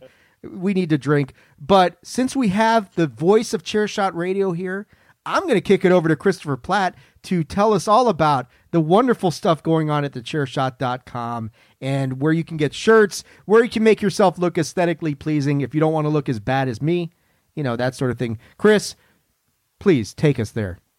This is the bottom line, ladies and gentlemen. I say it day in and day out, and it always bears repeating. If you appreciate the content that we provide day in and day out here at The Chair Shot, your favorite website for news, reviews, opinion, and analysis with attitude, because you're smarter than the average fan, the best way to make sure we keep providing that content day in and day out here at The Chair Shot is by going to ProWrestlingTees.com/TheChairShot and picking up an official Chair Shot t-shirt. We literally have something for everyone. You hate the media? #journalism. You're a Christian? Jesus did the job and his dad was the promoter. If you hate politics, we've still got a few shirts left. We haven't sent them all to Cambodia yet of the defunct Platt Balaz 2020 presidential campaign. I still haven't got mine, Chris. I ordered 10 of them. We're going to work on that, man. I apologize, man, from the bottom of my heart. We're going to work on that. We're going to get you 12 money on fire, Dave. We're going to get you 12 of them. Some men want to watch the world burn, Ray. 2024 is just around the corner. But we've got many, many other cool designs. All you have to do is go to ProWrestlingTees.com/TheChairShot. And if you go to ProWrestlingTees.com/TheChairShot, I guarantee you, by going to ProWrestlingTees.com/TheChairShot, you are going to find a shirt you like. And you are going to be more aesthetically pleasing. And guess what? When you wear them outside, you're going to get over. I guarantee that as well. I speak from a factual standpoint on that. TheChairShot.com, folks. Remember, we're not just a website. We're a movement. Couldn't have said it any better. That's why I had Chris say it for me. So, guys, when we come back, we will be running down our number 5 to 1, the greatest heroes of the movies and the greatest portrayals as well. They kind of go hand in hand. You are listening to Bandwagon Nerds, a part of the Chairshot Radio Network on thechairshot.com. What's so special about Hero Bread's soft, fluffy, and delicious breads, buns, and tortillas? These ultra-low net-carb baked goods contain 0 sugar, fewer calories, and more protein than the leading brands, and are high in fiber to support gut health. Shop now at hero.co. Promotional consideration paid for by the following. Hey folks, PC Tony here. Thanks to our new partnership with Angry Lemonade, you can save 10% on physical products and digital commissions using the promo code ChairShot. Head to angrylemonade.net to check out their amazing catalog of products and services. Use the promo code ChairShot to save 10%. That's angrylemonade.net. TheChairShot.com. Always use your head. We are back. Thank you. And it is time to continue this wonderful foray. We are having way too much fun doing this, and it's going to continue. I'm sure with the top 5 is going to be some interesting conversation. So let's not belabor the issue. Let us get to the Reverend's choice for number 5. Ray, what's your number 5 best heroes of the movies? My number 5 may not be the person you initially think of this character, but is ultimately the best iteration of the character and financially not even close. Number 5 is Christian Bale as Batman. Yeah, and I'm at number 14. I had him at number Is he? Wait, did we skip him? We didn't skip me. Yeah, you missed your number 6. Did I? My number 6 was Christian Bale, so there you go. Let's talk about it. Yeah, can we talk about it? That's right. Wait a sec. I'm supposed to be. I'm supposed to be number 6. Yeah, I need to drink. There you go. Yeah, that's going to make it better. Give your 6 before the commercial and come back with That's your 5. right. I keep forgetting that I'm not on the screen, so I forgot myself. So my number 6 is Christian Bale, which we're going to come right back. And, you know, I guess since Ray's already talked about it, before we do my number 5, let's go ahead and talk about Christian Bale. Go ahead, Ray. I'm going to defer to you since I fucked the order up. Yeah, you should have teased. You were supposed to tease us. And my number 6 after the break. But that's okay. See, because I'm taking Patrick's role, so I'm doing my best job of fucking the order up. So there you go. Well, you don't sound like Bob Odenkirk, so you're failing at that, sir. So. Wow. I love you, Pat. You know I got to give you shit, bro. You know I love you, man. Go ahead, Ray. Let's talk Christian Bale. So, Dark Knight, many people think is the best superhero movie ever. That would be me. Batman is the most financially highest grossing individual superhero ever. The Dark Knight movies, that trilogy with Christopher Nolan, is one of the highest grossing trilogies ever. The man put butts in seats. And I know a lot of people don't like the gravelly voice and whatnot, but he is one of the few Batmans that played both roles well. He played the billionaire playboy version of Bruce Wayne fantastically. And if you know anything about Christian Bale, he's a method actor, so I think that's why he dug so deep into the voice and stuff. But the movies are great, and they revolve around him. And I think he has almost wrestling-esque. He allowed every one of his villains to overshadow him in a way that wasn't detracting from him, but building them up. So when he won as Batman, it felt bigger. Whereas a lot of other superheroes, they overshadow the villain. Christian Bale, I think, killed it. He deserves to be on this list. And for nothing else, he's the most important Batman of all time. And Batman is the biggest superhero of all time. I tend to agree with you, Ray. I know Tunney doesn't because he's got Keaton higher, and that's fine. And we're going to talk about that. But I mean, I've got Christian Bale at number 6. I have him higher than Keaton for a lot of the same reasons Ray said. Commercially, I don't think you can deny the success of the Christopher Nolan trilogy. I think if there's a difference between Keaton and Bale that I have, I thought Bale's portrayal was closer to the Batman that I resonate with, which is the darker, more serious version. Now, a lot of people are going to resonate with the Keaton version, which is a little bit lighter and goes along with kind of where Batman was in the early to mid 80s. But for me, I mean, the Dark Knight to me is supposed to be a darker, brooding, more, I don't know what the word I'm looking for is, but a more serious character. And that's why I kind of prefer Christian Bale's portrayal.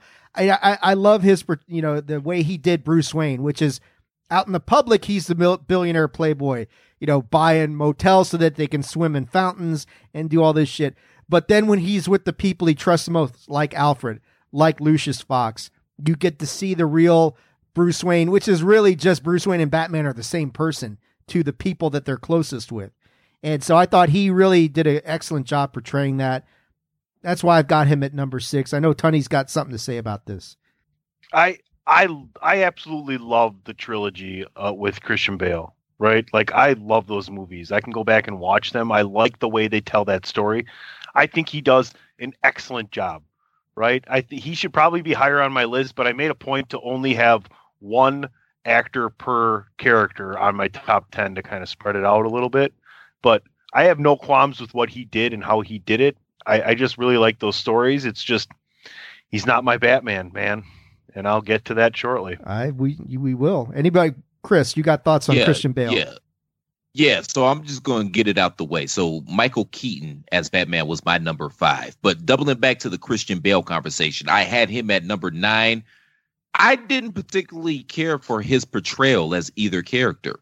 To me, he wasn't believable as Bruce Wayne or Batman. I didn't like him as Bruce Wayne whatsoever. He made some very weird choices as Batman, but those movies were so important to pop culture that I had to have him on there. I mean, because that Dark Knight, that was the first time that the Academy actually stood up and took notice and said, yo, we have to look at these superhero films, or excuse me, these superhero movies as films. You know what I mean? With Heath Ledger's nomination. So it was just so culturally important. I had to have him on that list somewhere. But yeah, I don't particularly, hell, the best acting he did in the entire trilogy was acting like he was romantically interested in Maggie Gyllenhaal.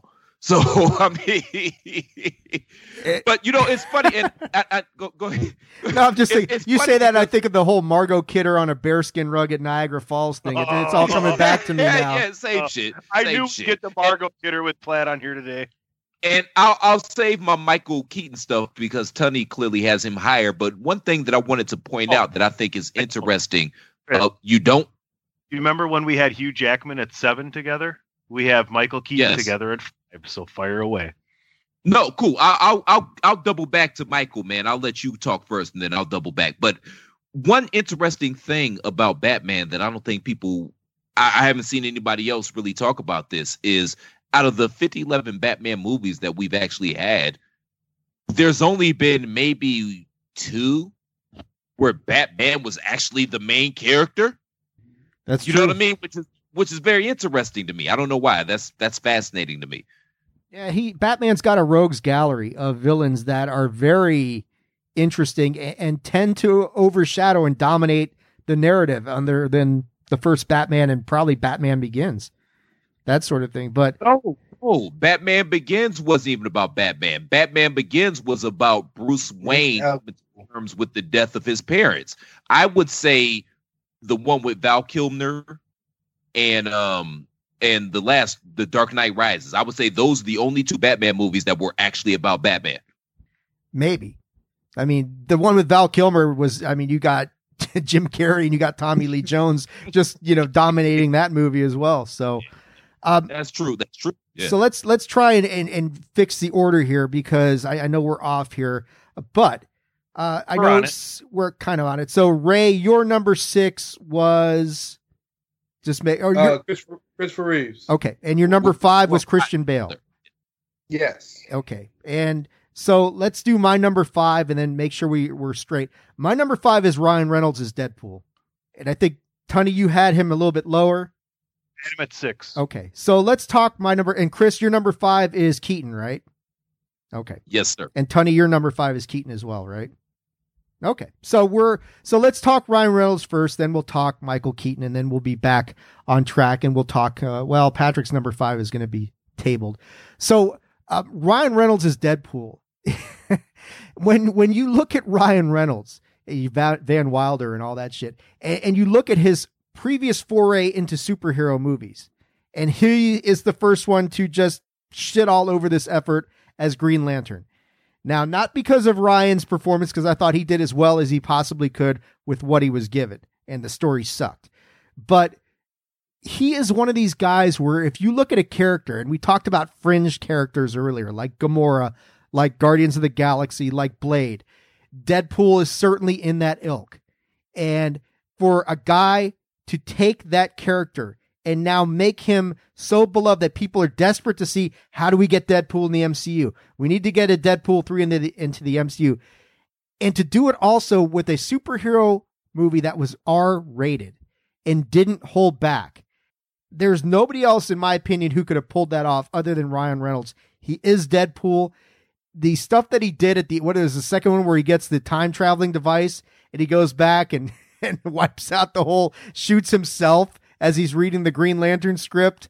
The things that he does with Wolverine and Hugh Jackman, even, on YouTube, is absolutely hilarious. Ryan Reynolds is turned into an American treasure. And I just think there's nobody else who could do Deadpool. I can't wait to see what they do with him, how they integrate him to the MCU, because he's coming.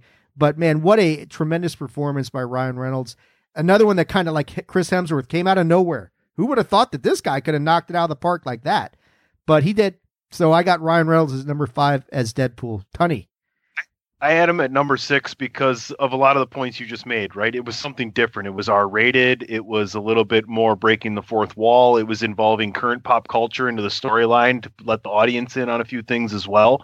right? It was just something different, and Ryan Reynolds did a good job with it. To me, it's just a very unique superhero character in the genre. Yeah, I mean, you talk breaking the fourth wall. I mean, breaks the fourth wall. Sorry, Chris, I didn't mean to cut you off, but like the other thing is where you take some of these songs that they interject into Deadpool and made them super popular, like Call Me Angel of the Morning and then Air Supply. Killer's Whisper is the remix by yes, I mean, it's fantastic what they did. I mean, the slow motion Angel of the Morning in the first Deadpool with the fucking cigarette lighter. The thing about Deadpool is it's not just a superhero movie. It's not just R-rated. It is fucking hilarious. One of the funniest movies you will ever see are either the first two Deadpools. And they got Cable involved in the second one. Anyway, go ahead, Chris. I didn't mean to cut you off. I just was like, you look at Guardians of the Galaxy and the iconic soundtrack to that, and then you look at what they did with Deadpool. It's like, it's iconic for a different reason. This is why I love coming on this show so much, man, because I get to just nerd the fuck out. And shit that I think about that normal people don't think about. I get to talk about shit like this on this podcast. And again, man, thank you guys for having me on. Ryan Reynolds is so fascinating to me because he's a guy that forever Hollywood was trying to turn this guy into a movie star. They had tried forever and they tried everything. And I get it. He's handsome and he's charming. I understand what Hollywood saw in him. And they kept trying to make this guy a movie star. And it just wasn't hitting for whatever reason. And obviously they thought it was going to hit with the Green Lantern thing. And that went over like a wet fart in church. And it's so ironic to me that the character that actually hit is one that is so non-aesthetically pleasing. Like you can't even cash in on his looks in this character, but this is the one that hits. And it seems so true to form. Like it kind of reverts back to that Van Wilder. I think this is the guy that he always should have been. Instead of trying to turn him into Matthew McConaughey, this is the guy that he always should have been from the beginning. And it just works. Yeah. And I love Deadpool. Obviously, I didn't have him on my list, but those Deadpool movies are phenomenal. And I think the reason the movie worked real quick is what you're saying, Platt. Add to it, this was a passion project for him. This wasn't just a role to him. This was everything to him. He worked for 10 years to get the movie greenlit. That the scene of him, what was it at the beginning of Deadpool, when they're on the LA highway, they shot that like 6 years before as a screen test. He cared about this movie, researched the character, read all the source material, became Wade Wilson. So whenever someone cares about a role that well, and as they're as talented as he is, it's not going to fail. So it's a great choice. Yeah, if you read like... God damn. Go ahead, Chris. I love you guys, and I love this podcast because where else? Because this is some shit I've been thinking about for years. Where else could I talk about that Ryan Reynolds shit, man? Like I love you guys, man. This is great, man. Shout out to Bandwagon Nerds. I mean, I'm scared. If you've ever read the reason why I'm scared is because this could be like just the Hoover Dam. You just take one little pebble out of there, and shit, here comes the rest of the shit you really didn't want to hear about. Next thing you know, we're gonna be hearing about how Platt has his socks lined up in the top drawer of his fucking dresser. I hope not.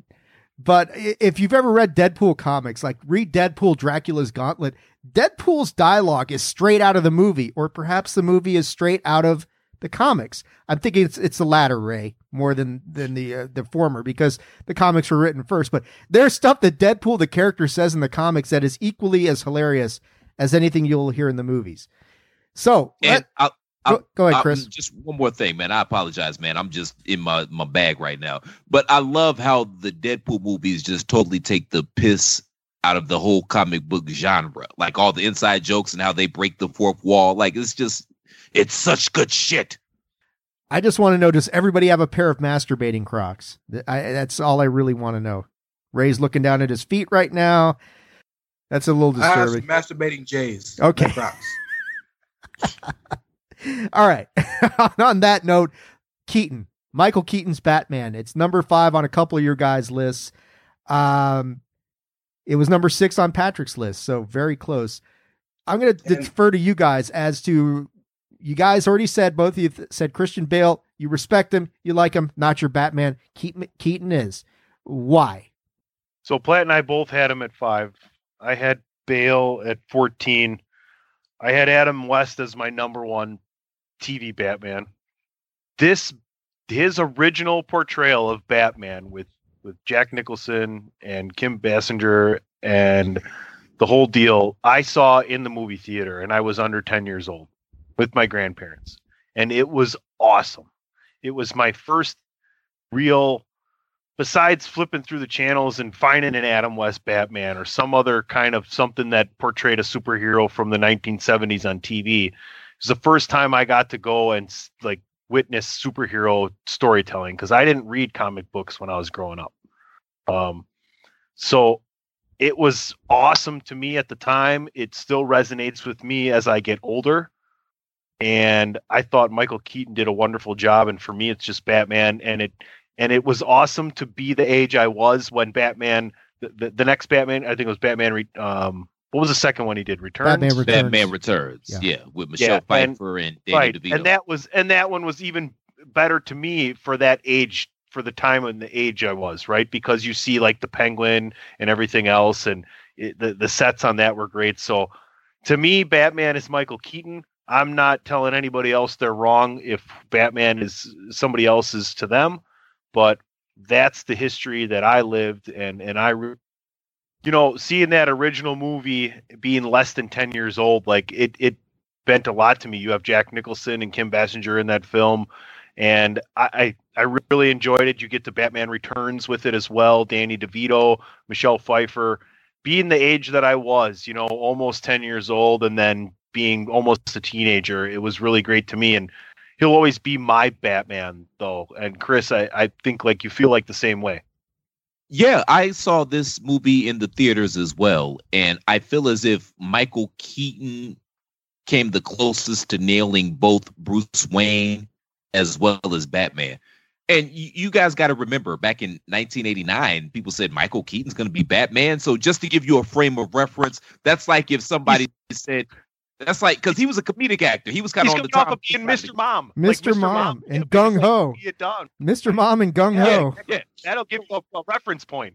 Yeah, so this is like if today they said Bill Hader was going to play Thanos. Like, it was that ridiculous back in the day. Like, am I wrong about that? I love He'd kill it, though. Character on SNL. Hader would kill Stefan. But I feel like he really nailed the balance between the two characters. Like, for example, okay, I love Affleck as I'm too old for this shit Bruce Wayne. I love that portrayal on the Danny Glover Lethal Weapon side of the game, but I don't necessarily find as Batman. I'm rich. Yeah. I love Val Kilmer as Bruce Wayne because he was handsome. He played that part well. As Batman, not so much. George Clooney, Christian Bale, we talked about that. He made some weird choices with Batman. I didn't buy him as Bruce, and he made some weird choices as Batman that I just didn't understand. Where is it? You wouldn't give to an ordinary citizen. Like, what are you doing, man? Shut up. But I feel like Michael Keaton found that perfect balance. I bought him as billionaire playboy Bruce Wayne as well as Batman. And I don't think that anybody has done it as well since him. And that's why I have him so high on my list. Ray, got any thoughts on this? They broke it down pretty well, but he's the OG of modern superheroes. You can kind of look at, from starting at 89, the rise of the new big kind of blockbuster superhero movie. Hell, they've got, I don't know if it was Batman or if it was one of the other Batmans, but didn't Prince do the whole soundtrack? It was this one. That's a good point, Ray. Like, this was a cultural phenomenon. That's how big this was. You got Prince to do the entire soundtrack, which is a pretty good Prince album as well, by the way, if you go back and listen to it. It's not bad at all, yes. Yes, not bad at all. And to take it into context, to add on to what you guys were saying, remember, it had been a decade since the last big superhero movie, which was Superman 2. And we'd seen what happened with Superman 3, which bombed for a variety of reasons. So, but I mentioned it earlier when we were talking about Spider-Man. Lots of nervousness before that first Batman came out. A lot of it was because of Michael Keaton, because we all thought, Michael Keaton, yeah, he's Mr. Mom. How is he going to pull off Batman? And then you got word that Jack Nicholson was going to be the Joker. Now that made more sense because everybody saw fucking Jack Torrance from The Shining and said, oh, that's not very far removed from the Joker. Yeah, he's batshit crazy enough to pull that off. And by and large, let's be honest, Jack Nicholson's performance as a Joker, you could split hairs. I mean, like, is Jack Nicholson your Joker or is Heath Ledger your Joker? It's the same kind of argument as far as, is Michael Keaton your Batman or is Christian Bale your Batman? Different but equally powerful performances both ways. I thought Keaton exceeded a lot of people's expectations with the performance that he put in. I don't have a problem with you guys. I mean, he was number 8 on my list. So I don't have a whole lot to add. It's just, I think it just matters as to what do you perceive Batman to be? Because unlike a lot of the superheroes on the list, Batman kind of has gone through so many different transitions that he can be a lot of different things to a lot of different people. And I think that's coloring part of our opinion here, but great choice nonetheless. Pat's choice for number 5, Ray already talked about it. Christopher Reeve, he's going to be higher on my list. I'm not revealing just how high he is yet. Way higher. Yes. Anyway, his number 4 is also going to be higher on my list, and that's Robert Downey Jr.'s performance as Tony Stark / Iron Man. He's higher on all of our lists. So let's kick it back to PC Tunney for his choice for number 4. Well, we're going to slide right over to Chris Platt because Chris Reeve is my number 4. So go ahead, Platt, with your number 4. My number 4 is Chadwick Boseman as Black Panther. He's higher. That's my number 4 too. He's higher on my list. I got him higher on my list. Okay, cool. So let's wait a minute. How the black people got him lower than right? Like, what the hell's going on here? It's diversity, man. This is the diversity podcast today, baby. This is the shit I was talking about earlier. Like, they feel like they have to have him high on their list, or else people are going to call him racist. This no, because if that was true, I'd have him number 1, Chris, and I don't. So, touche. All right. So, who's next? Ray? Are we looking to Ray's number 4? We just did Chris. Yours is Chadwick, right? Yeah, and so is Ray's. And so is Ray's. Yeah. So my number 4 is Hugh Jackman as Wolverine. Okay. My number 7. Chris is number 7. Pat, number 7. Here's the thing about Hugh Jackman as Wolverine. You're number 7. Get in line, Dave. No, sorry. Go ahead.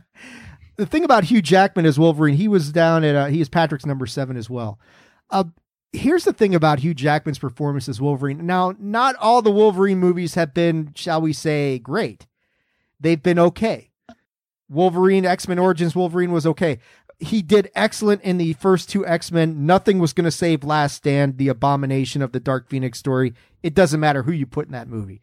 But I think Jackman's performance as Wolverine is one of those super iconic, transcendent performances that it is now causing a lot of people at Marvel grief and anxiety as to what do we do with this character now? We have the rights to him. We want to integrate the X-Men. We need to get Wolverine involved. He's one of the most popular Marvel characters that there is. But, and you guys tell me if you think I'm wrong, I sense nervousness with Marvel as far as casting. Now, granted, we've all said it. Chris said it on this episode. Marvel doesn't get these decisions wrong. This is going to be tough, though, because you're talking about replacing the guy that everybody associates as Wolverine. Ryan Reynolds associates him as Wolverine. And he says it rhymes with Pulverine, that sort of thing. This is going to be difficult because of the job that Hugh Jackman has done portraying this character, portraying the rage of Wolverine, portraying just the essence of what Wolverine is. And the job that Hugh Jackman did as Logan in that last film, I don't think he gets nearly enough credit for that tremendous performance that he put down in a very different movie. That was not X-Men. That was not Origins Wolverine. That wasn't, what the Wolverine with the Silver Samurai. That was very different. He delivered a magnificent performance that I don't think gets nearly enough credit.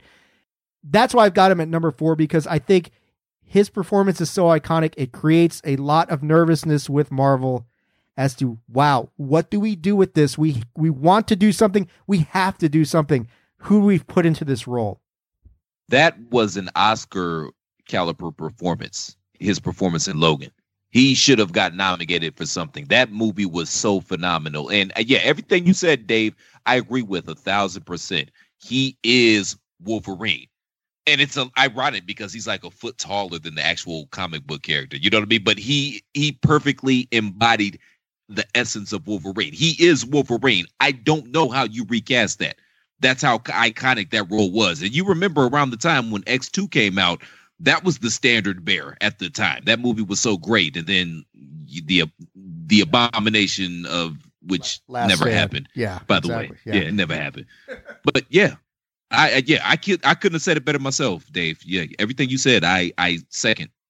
I'm going to compare this list, the PGA Tour, the World Tennis Association, and superhero movies all together right here. Are you ready?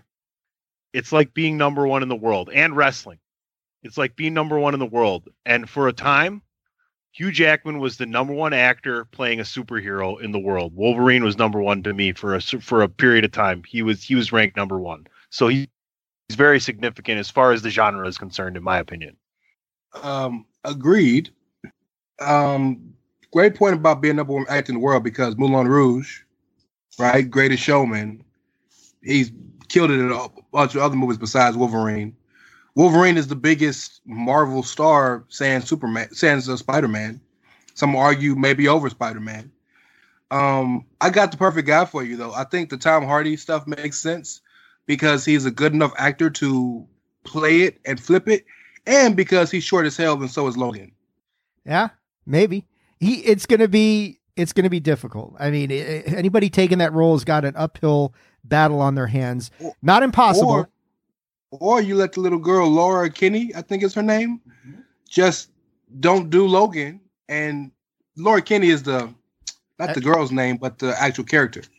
And just don't do Wolverine, do X-23. Yeah, they might do that. But don't you think people are they're gonna want to see Wolverine? I mean, at some point, I get what you're saying. It just seems like, man, people are going to be expecting that, but maybe they work around it. Who knows? We'll see. I like Tom Hardy. That's an interesting choice. I like that. Yeah, that could work. So it's to me for number 3. And my number 3 is Robert Downey Jr. as Iron Man. He's higher on PC Tunnies. All right. So let's go to... And Chris. Wow. I feel lame all of a sudden. Let's go to your number 3, Ray. My number 3 is probably going to shock you guys, but it's Gal Gadot. Higher on Tunnies. Wow. All right. Let's go. Keep the train rolling. Chris, what is your number 3? I got Luke Skywalker right here. Higher on. He's higher. Okay. Wow. Okay. We are just rolling. We just don't want to talk today. I know. We're going to talk a lot in a minute. PC Tunney, your number 3. My number 3 is Chadwick Boseman as Black Panther. He's higher on mine. Okay. Well, then, you know what? Tell me what Patrick's number 3 is. Patrick's number 3, he did a Star Wars character as well, but it's not Luke Skywalker. It's Harrison Ford as Han Solo. Oh, I love you. I know. Next. Okay, so now can we carry on? Yeah. Word? No love for Harrison Ford in this bitch? I'm just kidding. I'm joking. Well, I figure we're going to talk about him when we talk about Luke. Patrick's number 2 was Shamik Moore's portrayal as Miles Morales in Into the Spider-Verse. Let me speak to that if you don't mind, because both him and I both agree that's the best Spider-Man movie of all time. He thinks that's the best superhero movie of all time. If you watch it and do not judge it on the scale of an animated movie, judge it with the reverence you'd give as any movie. The soundtrack is phenomenal. The way they integrate sound and the sounds of New York with the emotions he feels is way ahead of its time. The voice cast is fantastic. The ideology, real actors. The idea of the kid where he comes from, finding himself, the way he finds himself, much similar but very different in the way that Peter had to, with the Peter B. Parker having to re-find himself. It is a classic time capsule-esque movie. I wouldn't have thought to put Shamik Moore and Miles Morales up here because I'm doing the biased thing of putting it in the box of animated, but it deserves to be on the list. Fantastic, and it's the only Spider-Man I would have even thought about putting on here. I talked about my douche chills that I got during the subway scene with Peter Parker.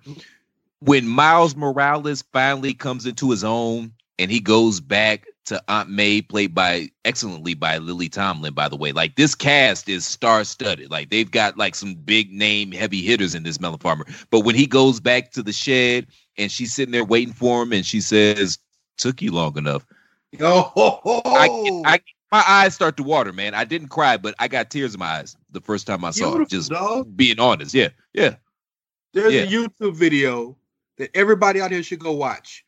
It's like 17 minutes. That explains the sounds of the movie, not the soundtrack, but the sounds, and how the sounds equate to his emotions and what he's going, and how everybody else has different sounds. And when you'll hear certain chord progressions that match with his it blew my mind. I was just thinking it's a dope ass movie that happens to be animated, and here it is. They reinvented the goddamn wheel. It's fantastic. I can't say enough about this damn movie. It's a tremendous, absolutely tremendous movie. And if you just look at it as an animated movie, then you're doing yourself a disservice. It is tremendous. It is fantastic. And Marvel's not known for their animation. DC really is, but this kind of is a different animal entirely. With that being said, I apologize, Dave. Just real quick, listen to this cast. Like, this wasn't just an animated movie. Obviously, Shamik Moore was Spider-Man. We've got Haley Steinfeld, who was nominated for an Academy Award in the True Grit remake. We got Nicolas Cage, Mahershala Ali, Brian Tyree Henry, who plays Paperboy on Atlanta, John Mulaney, Liev Schreiber, which he played. He was what was he in Wolverine? He was Sabretooth, and he's also Ray Donovan.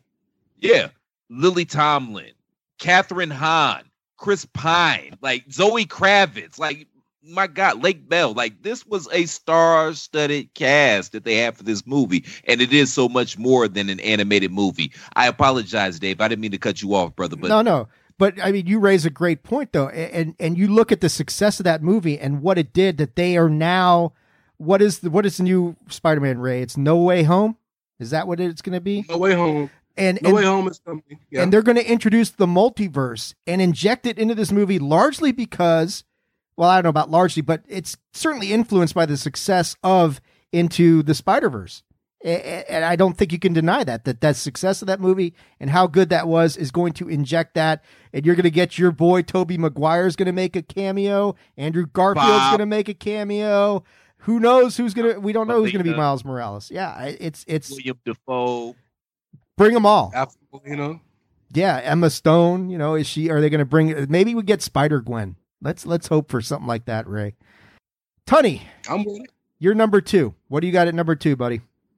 My number 2 is the gal, all of ours Gal Gadot.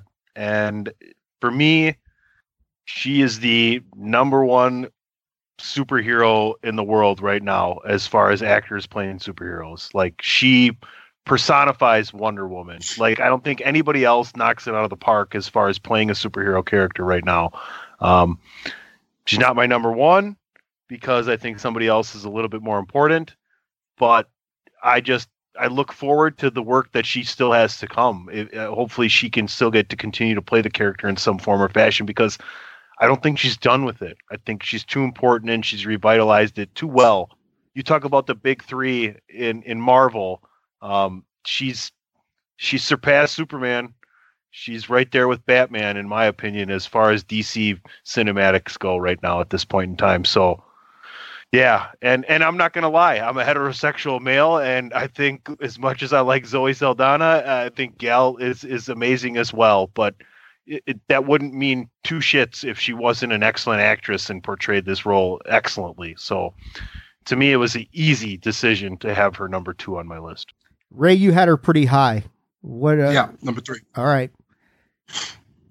Oftentimes, you guys, I jump in here on this podcast or the Weave when we do the 3-man Weave, and I always try to big up and I try to promote and empower women, because far too often in this patriarchy we don't.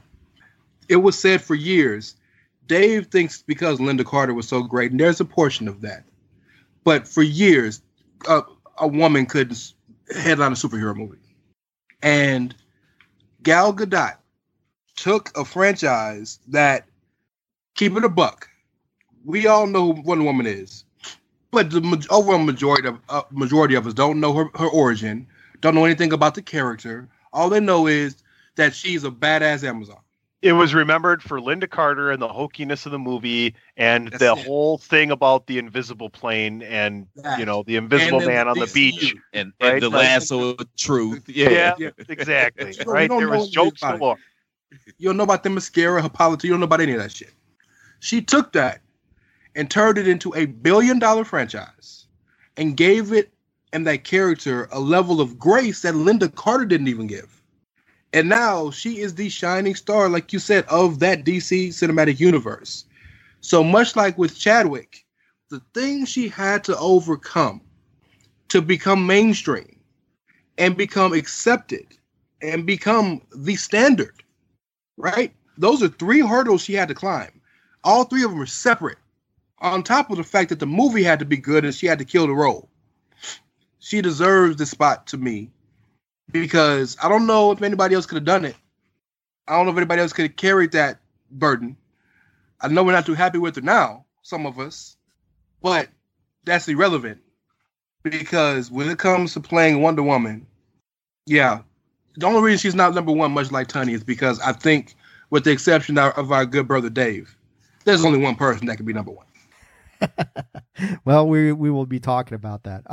As far as Gal Gadot, you mentioned Linda Carter, and I mentioned it last week that Linda Carter's performance was so transcendent that it scared, similar to the Hugh Jackman discussion we just had, it scared DC for years as to bring out a Wonder Woman movie because, like, who do we put in there? They're gonna fail in comparison to Linda Carter, and Gal, to her credit, redefined the role and made it so that you look at Gal Gadot and say, yeah, that's Wonder Woman, and she doesn't have Linda's size. She's not the prototype that you think of when you look at Wonder Woman in the comics. Wonder Woman is ripped, Gal is not. Exactly, Ray.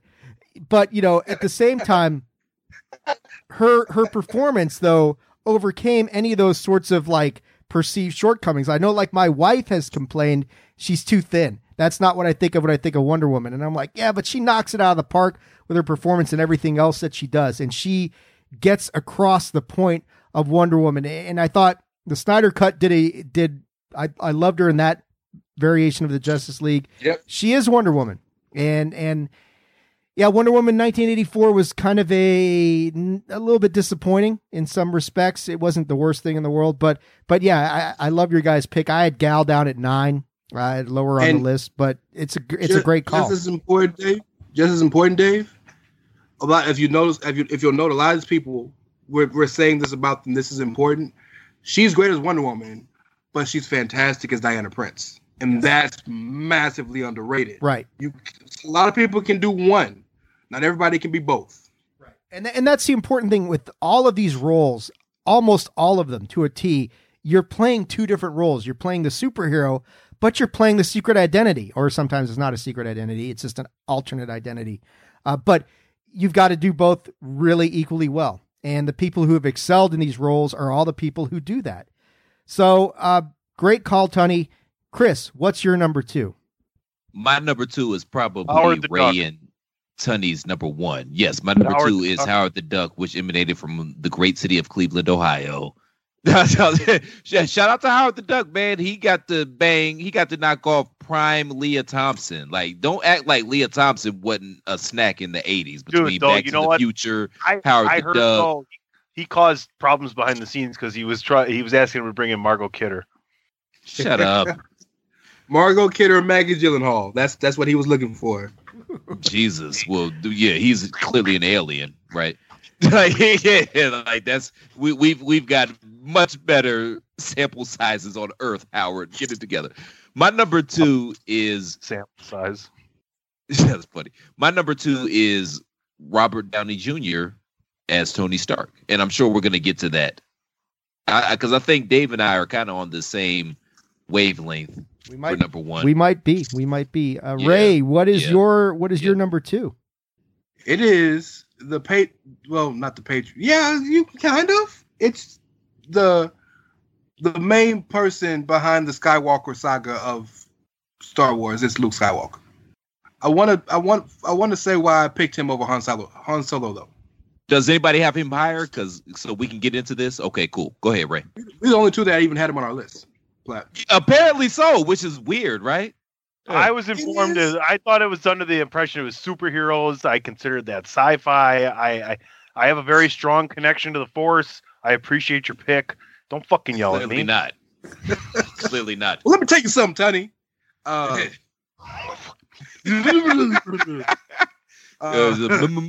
Shit, right? Han Solo is the better character, but the entirety of that entire franchise is built around one person, and that's Luke Skywalker. Some of us might say he's the most powerful character. He's the most powerful character in the Star Wars. I would agree with that. Patrick, he's the most powerful character. Yeah, it's not R2D. R2D2 doesn't project himself astrally across a fucking galaxy. He's the most intellectual, intelligent, informational character, but he is not the most powerful character. You don't even know what he says, Tony. Shut the fuck up. You don't even know what the fuck he be talking about. I had to take. Oh no, I know what I'm talking about. I had to take my wrist. No, what R2D2 be talking about? You don't know what the fuck he be talking about. You damn right. Yeah, he's just hiding secrets because he can't talk. That's all it is. No, the importance of who he is to the franchise. And when I was thinking of my list, and I was thinking of the top people on my list, yeah, you had to kill the role. Yeah, you had to have a great movie and this, that, and the other. But also was the importance of the movie to pop culture. And other than the MCU, the only other franchise that can touch what they've done in totality is Star Wars. And Star Wars is built around 9 movies in 3 different decades. Luke Skywalker. What's bigger, you guys, MCU or Star Wars? MCU, not even close. Oh no, Star Wars. Not even close. Now it's the MCU. It wasn't always the case. MCU, but you got 40 years worth of Star Wars lore. Like, you can't just throw that away. You know what I mean? It's been a viable entity for 40 plus years. Sure, but you can't put there wasn't no Iron Man movie in 1982. It's not Star Wars problem. There wouldn't have been an Iron Man movie if Star Wars didn't hit, though. Like, I like MCU. I like the MCU better, but you can't, which is why I had Luke so high on my list. Was they going to do that? Which is why I had Luke so high on my list, though, man, because the historic pew pew is a fucking accepted fucking sound effect for a long time. Pew pew. Don't be down in poo pew pew, okay? Face don't make no noise, fool. Listen, motherfucker. I was saying the reason I had Luke so high on my list is because of the historic significance of the Star Wars franchise. And it's funny, going back and watching those movies as an adult, Luke Skywalker was a bitch throughout the entire saga. But as a kid, Luke was the man to me. You know what I mean? Luke doesn't turn into full bitch till, here it comes, Patrick, Last Jedi, where he turns into this emo, whiny little fuck that kind of destroys the whole Luke Skywalker mythos. He was always the emo, whiny little fuck.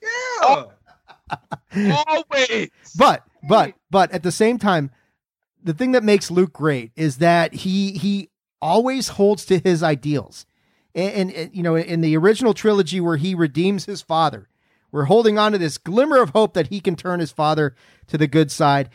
You know, and even in Luke's journey, you know, all bullshitting aside about Last Jedi and Luke's problems and his lack of confidence in himself and him reconciling himself with who he is, it's all wonderful. It's a fantastic story. Luke Skywalker is tremendous. As far as Han Solo, I think I'm with you guys. I've always preferred Luke over Han Solo.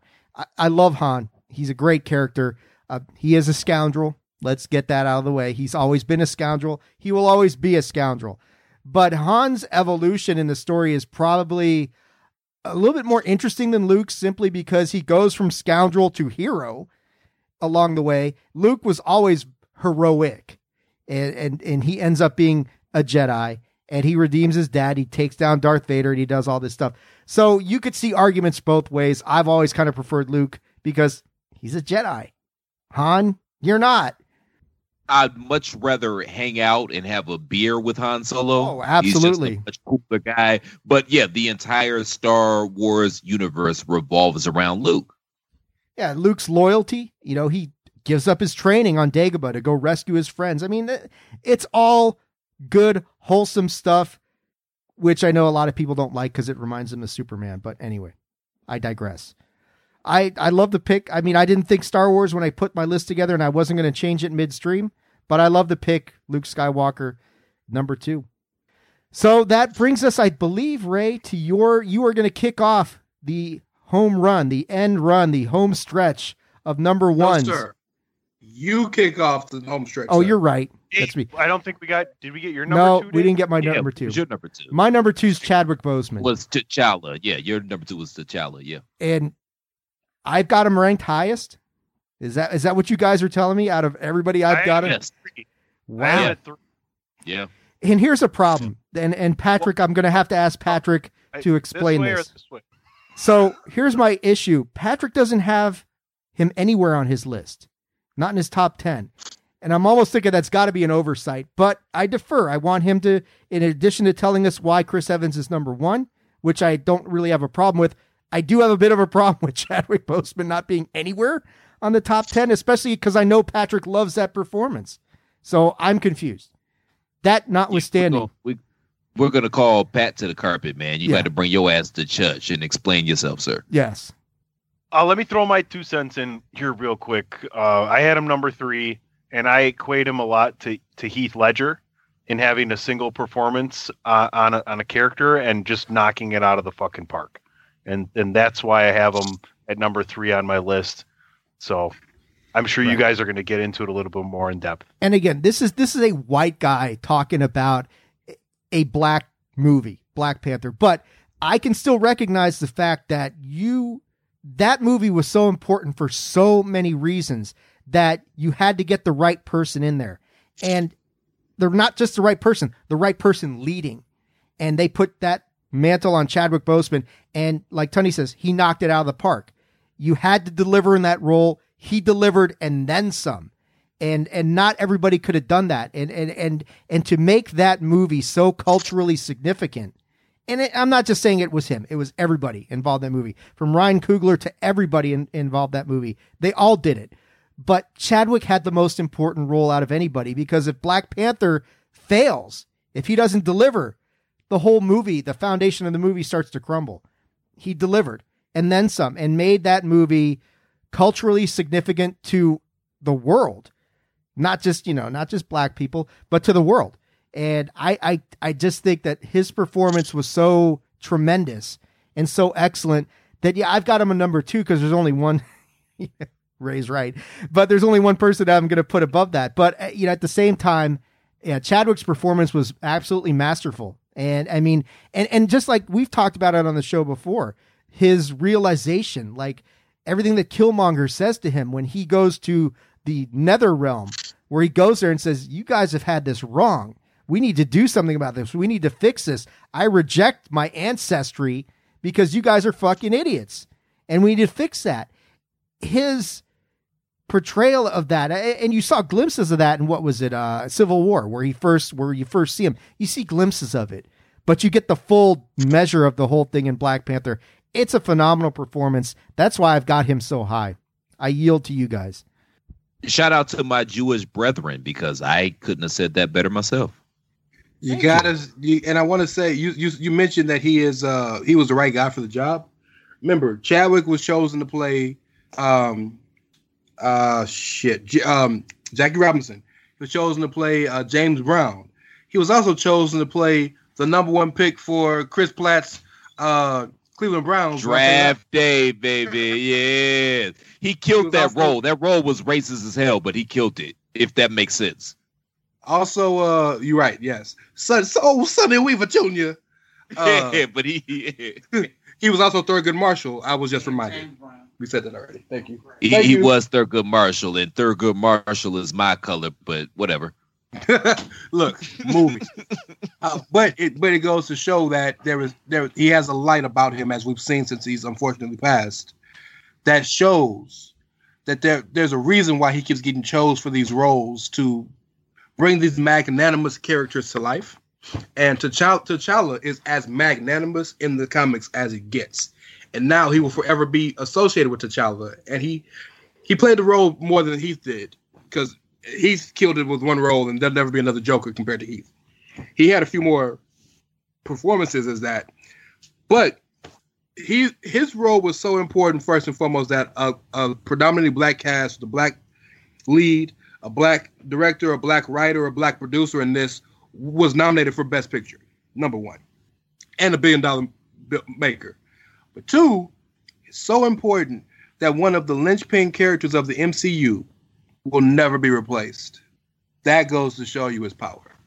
Yeah, they've got an impossible. I mean, his loss, we've talked about before. And remember, after he passed, and Chris had made a specific request to come on Bandwagon Nerds to talk about that, and we speculated then, do they recast him or do they just write around him? And it looks like they're going to write around him. I'm not sure how they're going to pull all that off going forward. I mean, how do you do the MCU without Black Panther? You're going to have to get a new Black Panther at some time. It won't be T'Challa though.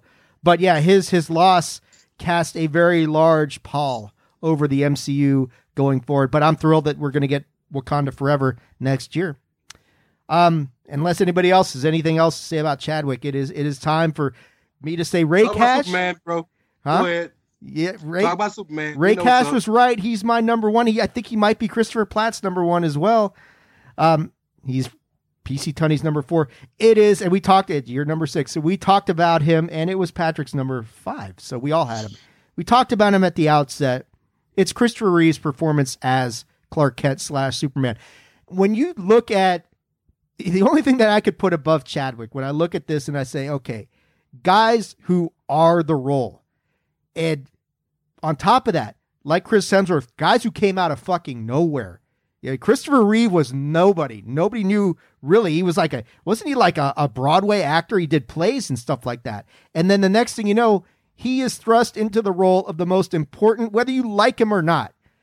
The whole reason we had that discussion at the beginning is because Superman is the most iconic superhero in history.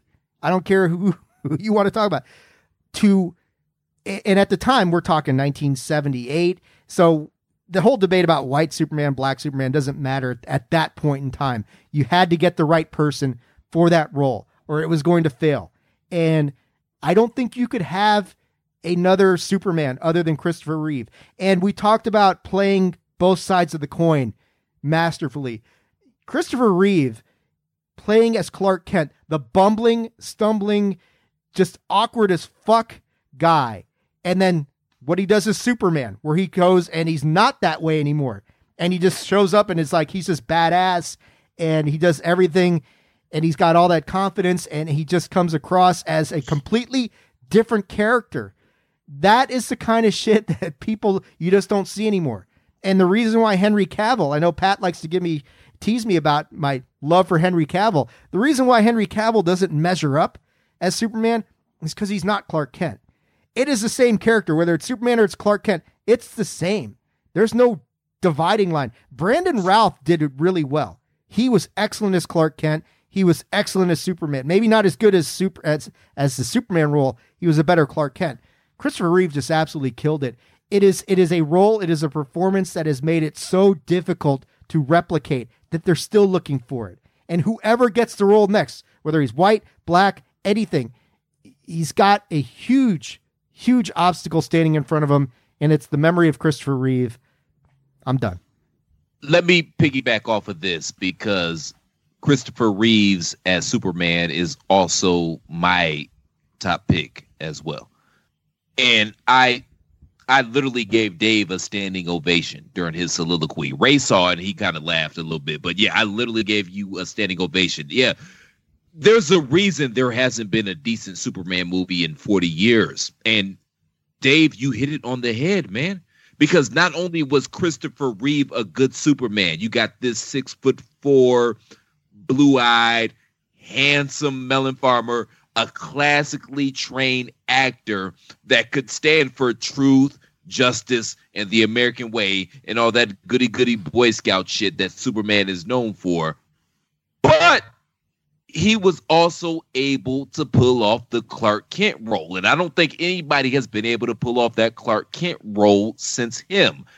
Yeah, Brandon Routh, he got close, but just the physical transformation between Superman and Clark Kent. Like I mean, he would slunch his shoulders. He'd always be pulling his glasses up. He was fumbling, bumbling, stumbling on the Chris Berman side of the game. Like, it made it conceivable because the premise is absolutely ridiculous. Like, you melon farmers are journalists and you can't figure out that this melon farmer right next to you is fucking God. Like, you know, Chris, it's glasses. The glasses make the difference. It throws everybody off.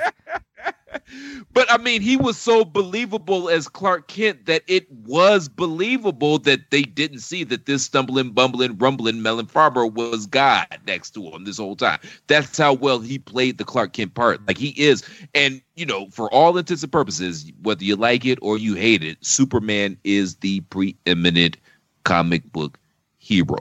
Point blank, period. Yes, Marvel has more of the market share, but it's Superman, and then it's everybody else. It is what it is. You don't have to like what I say, but that doesn't make it untrue.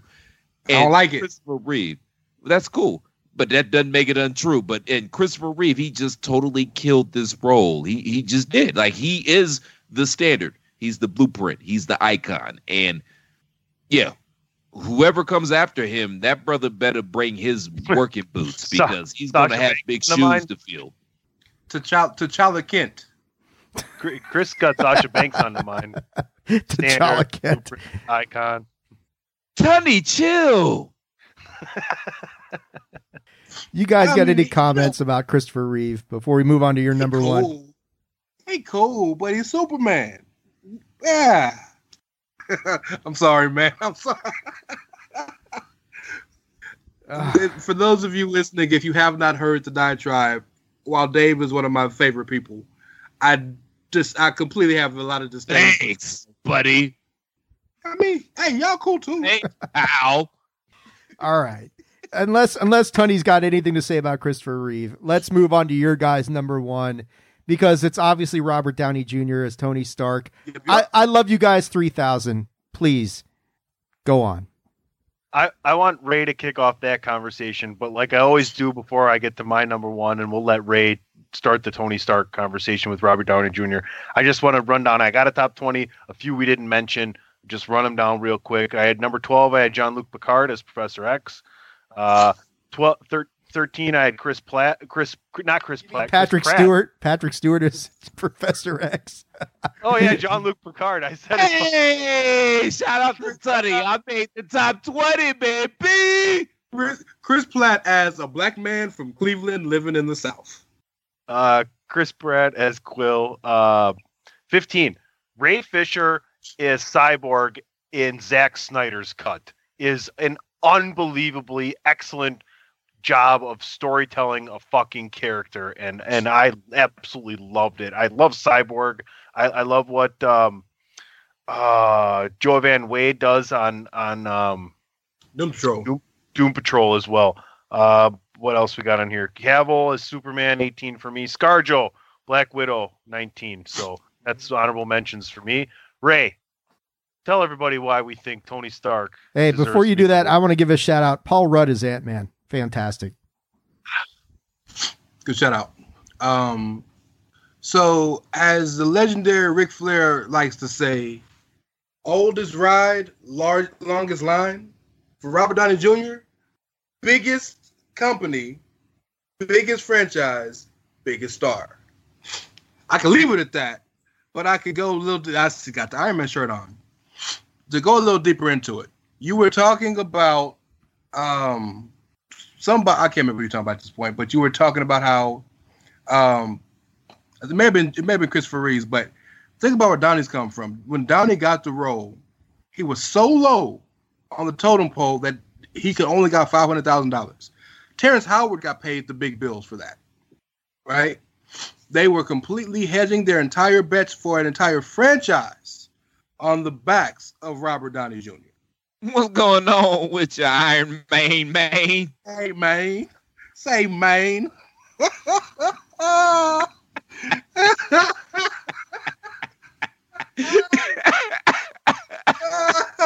Hey, only the black people get that joke. I'm telling you. Yeah. So Amber's gonna crack up when she listens to this on Tuesday.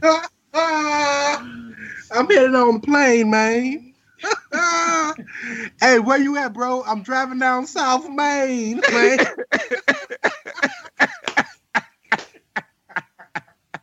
Sorry. You sound like the limo driver in that Chris Rock skit where he's taken him to the ghetto and he doesn't know he's being taken there. Dave Chappelle. Yeah, Dave Chappelle. Yeah. Yeah, what's up? Where you from, dog? Oh, DC, that's cool. That's a rough place. Hold on, I got to take this call. What the fuck? Yeah, I got to make a stop. Oh, sorry. Go ahead.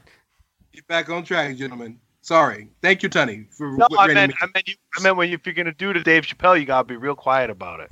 You gotta be real quiet. Okay. Just to so we can be done with this. I meant in the voice. The important where he came from. I'm sorry. The importance of him in the role. This is a game I play with Platt. Thank you, Tony. I love you. Yeah, just so important to the biggest franchise in the world, the undisputed number one character, number one actor, and you literally can't separate Robert Downey Jr. from Tony Stark. They almost are one and the same. Like at one point, you start asking yourselves, is this motherfucker acting? Or is he just like on set as himself? You know, most important character in the biggest movies in history, literally history. Endgame, the biggest movie ever. And there is no MCU literally without Iron Man and Robert Downey Jr.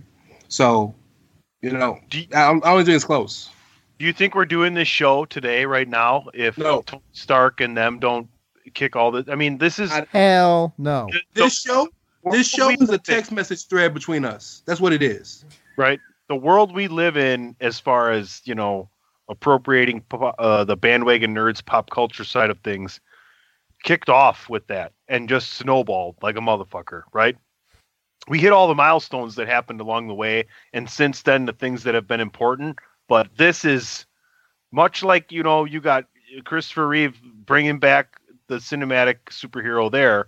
You got hitting the big time once again with Tony Stark. Yep. And this is why I had him at my number 2, because it's funny because all of the history that we have and we know about Robert Downey Jr. Number one, he's one of the greatest living American actors, period. Like that I think that goes without saying. Like go back and watch his Chaplin. He totally nailed that role as in Chaplin. Sherlock Holmes. He nailed Sherlock Holmes. Like he's phenomenal. But it's funny. But I don't even know what you said. You were breaking up. Is he Dave, is he in Ferngully? He might be. Oh, shit. He should be. Oh, shit. But this, you know, just the history that we know about Robert Downey, how he overcame his demons and his vices and his addictions. You know what I mean? It's really the Tony Stark character as Robert Downey Jr. It's really akin to Charlie Sheen in 2.5 Men, because like Ray pointed out, like, is he really acting? No, he's not really acting. Like we feel like we're actually watching Charlie Sheen on television, just playing Charlie Sheen. And I felt like that the Robert Downey character as Tony Stark, I feel like that was the exact same bag that he was in. I mean, he played it to a hilt. And the story arc, because number one, he kicked off the whole MCU, but the story arc, he starts out as this narcissistic, selfish, only out for himself. And then by the time we get to the end, this melon farmer literally sacrificed himself for the greater good. Like that story arc through those 23 movies. He did the alcoholic arc. It wasn't as pronounced as was in the comics, but he did that. The massive bouts of PTSD he dealt with. He did it all. Go back and watch Civil War and his acting in that. The part where he's talking to Steve in wherever they are in Munich or whatever, and he talking about the pen, and you see him start grabbing at his chest, but you don't even realize that he's showing you that he's having a panic attack. but you don't see it. You don't notice it until later on in the movie. Like, beautiful acting. Fantastic. Even in the first Avengers, when he's talking to Bruce Banner and he's telling him, hey, you need to figure out how to merge the two. Like, because Bruce at this time, he's still thinking like Hulk is a curse. And Tony is telling him, no, no, that's what makes you special. And then, you fast forward to Endgame, because in that first Avengers, he's saying, I feel like, Tony's like, hey, I feel like, this happened for a reason. And, Bruce is like, well, yeah, when you find it out, let me know. And then Endgame, that was the reason, because of the gamma radiation. He was the only motherfucker that could conceivably survive by snapping his fingers with all 5 Infinity Stones. And you're embarrassing me in front of the Wizards. Man. What I'll say about Robert Downey Jr., because I had him 3, Patrick had him number 4, so we're all kind of in the same spot. You guys have said it. We talked earlier about fringe characters and characters that were thrust to the forefront. Iron Man was not exactly renowned as a key player in Marvel. Yes, he's looked upon by a lot of people like us, nerds, very fondly, but he wasn't. See, Marvel didn't have a big 3. I said that earlier. But the performances of 3 guys on our list, Chris Hemsworth, Chris Evans, Robert Downey Jr., gave them a big 3. Robert Downey Jr.'s... Would you say lower mid-card? Iron Man was like lower mid-card? Probably mid-card. Yeah, probably a mid-card. Iron Man is Kane, because he's always been a main member of the Avengers, but he was never number 1. He was Tito Santana. And he's... Iron Man was Tito Santana. And Iron Man was absent for long periods of time. Christopher Reeve is Hogan. Robert Downey Jr. is Stone Cold. Yeah, I could see that. Not in the comics. Not in the comics. You say Robert Downey Jr. Okay. Yeah. Okay. But, and you mentioned it, and I didn't think about it. It probably helped him a lot. And all of Robert Downey Jr.'s demons, he had his own issues, his own problems that, ironically enough, mirrored a lot of what Tony Stark had to go through. So I think that really helped Robert Downey Jr. acclimate to the role, because he was going nowhere. I mean, the last thing I'd remember, this is Derek Lutz from Back to School. He was in fucking Chances Are with Sybil Shepherd and doing shit like that. He was going nowhere. He was on Saturday Night Live. Yes. He was a cast member on SNL. Yes. And then the next thing you know, he takes this role and he makes it his own. And not only does he make it his own, he launches the most successful movie franchise in the world. In history, basically, at this point in time. I don't know the numbers between that and Star Wars, but you can't understate what he did. And I love what you guys said. The evolution of his character from narcissistic, egotistical asshole to understanding that, he's got to sacrifice everything. And remember in Endgame, he says, get back what we lost. Yes. Keep what I have at all costs.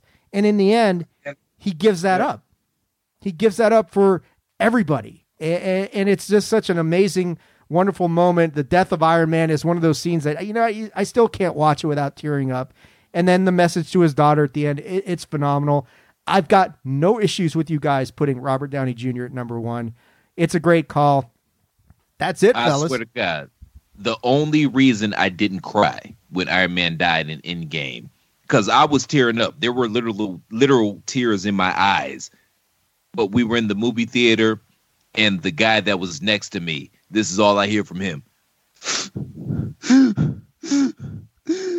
And I said to myself, no, I'm not going out like that. No, I'm not doing this shit in the goddamn theater. I refuse to let these water drops in my eyes fall down my fucking cheeks, because I'm not going out like that, Melon Farmer. But other than that, yeah, I would have been bawling like a baby.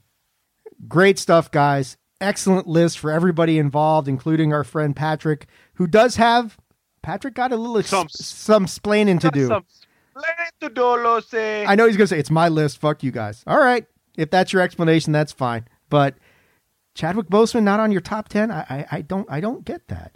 Anyway, guys, I'm not Patrick. I don't have any questions for you other than let people know where can they check you out on all the social media networks and all that good stuff. Let us start with our guest, the one and only Christopher Platt. Chris, where can people check you out at? Again, man, thank you guys for having me on. I always have a ball every time I come on this show. I get to literally just nerd the fuck out, and that's so cool. Thank you guys. I love each and every one of you. You all can find me on the Twitter at The Real C Platt. Also, Pod is War debuts every Thursday on thechairshot.com. We're going to get Three-Man Weave back together. It's been some situations and circumstances. I promise it's coming back. And I said it on the pod, so now we're locked into it. So, you know, it is what it is. See you in 4 weeks, guys. Well, all right. So to pick and roll, you know, they formerly the Three-Man Wave, tune in to Pick and Roll with PC Tunney and Christopher Platt. but all jokes aside, man, thank you guys for having me on, man. This was an absolute blast. I always have a good time coming on here, and I appreciate you guys, man. Thank you. And I love you all. 3,000. We love you, 3,000. Ray, Reverend, where can people check you out at? So you can find my business page at Fern Gully Forever. But you can find my burner account at It's Ray Cash. That's REY as in Mysterio. CASH as in dollars. Where are we sending hate tweets to this week, Ray? Send them hate tweets to at Wrestling Realist. That's WRESTLNG without the I. Hashtag. Yeah. Patrick's new hashtag. No Chadwick? Question mark. I didn't realize you stole Tunney's gimmick. I like that. Hashtag no Chadwick? Tunney, where can people find you at?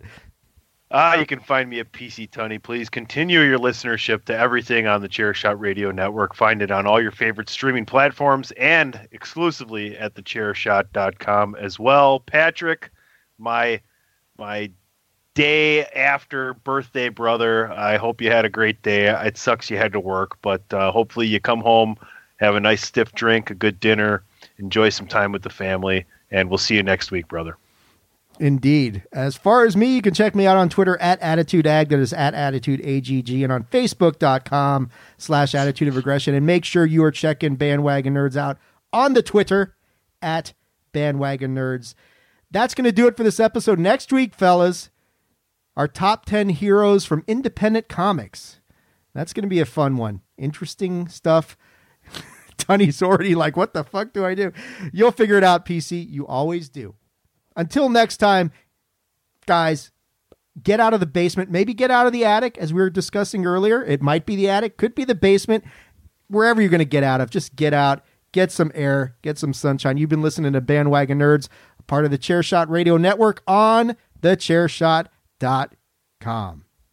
Thechairshot.com.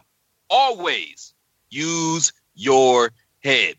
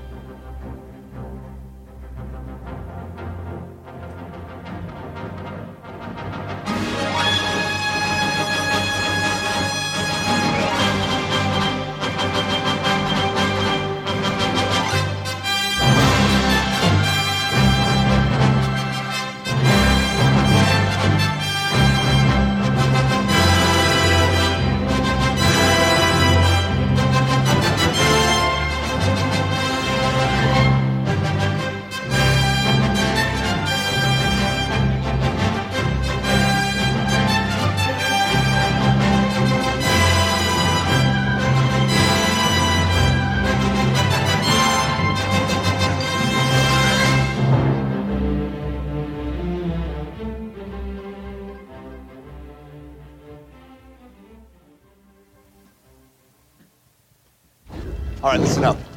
Until we can close that portal, our priority is containment. Barton, I want you on that roof. Eyes on everything. Call out patterns and strays. Stark, you got the perimeter. Anything gets more than 3 blocks out, you turn it back or you turn it to ash. Can you give me a lift? Right. Better clench up, Legolas. Thor, you gotta try and bottleneck that portal. Slow him down. You got the lightning. Light the bastards up. You and me, we stay here on the ground. We keep the fighting here. And Hulk. Smash. Before we get started, does anyone want to get out? Tony, what's going on? Tell me you found that cube. Oh, you gotta be shitting me. I have eyes on Loki, 14th floor. I'm not Loki. And I don't want to hurt you.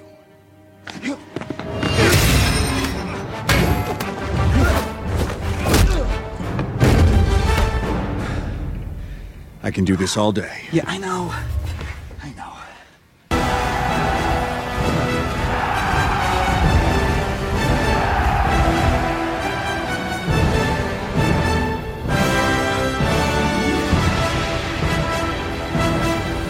Avengers!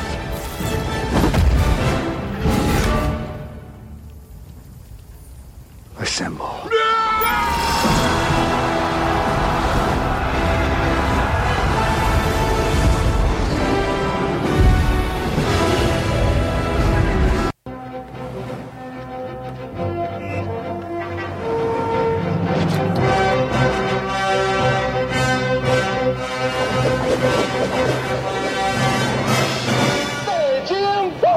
Excuse me.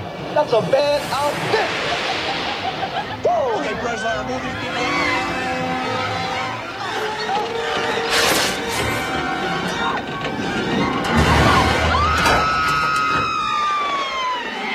God, look up there.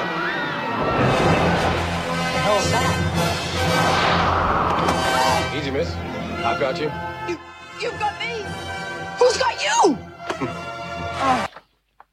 It's open. Come in. My attorney will be in touch with you about the damage to the door. Otis, take the gentleman's cape. I don't think he wants me to, Mr. Luthor. All right, Luther, where's the gas pellet? Somewhere. In the back of my mind, actually. This is a little idea I was toying with. Is that how a warped brain like yours gets its kicks? By planning the death of innocent people? No. By causing the death of innocent people. Yes, I'm here to fight for truth and justice in the American way. You're going to end up fighting every elected official in this country. Sure you don't really mean that, Lois? I don't believe this. Lois? I never lie.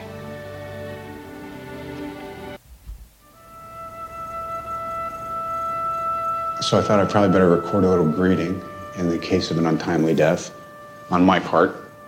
I mean, not that death at any time isn't untimely.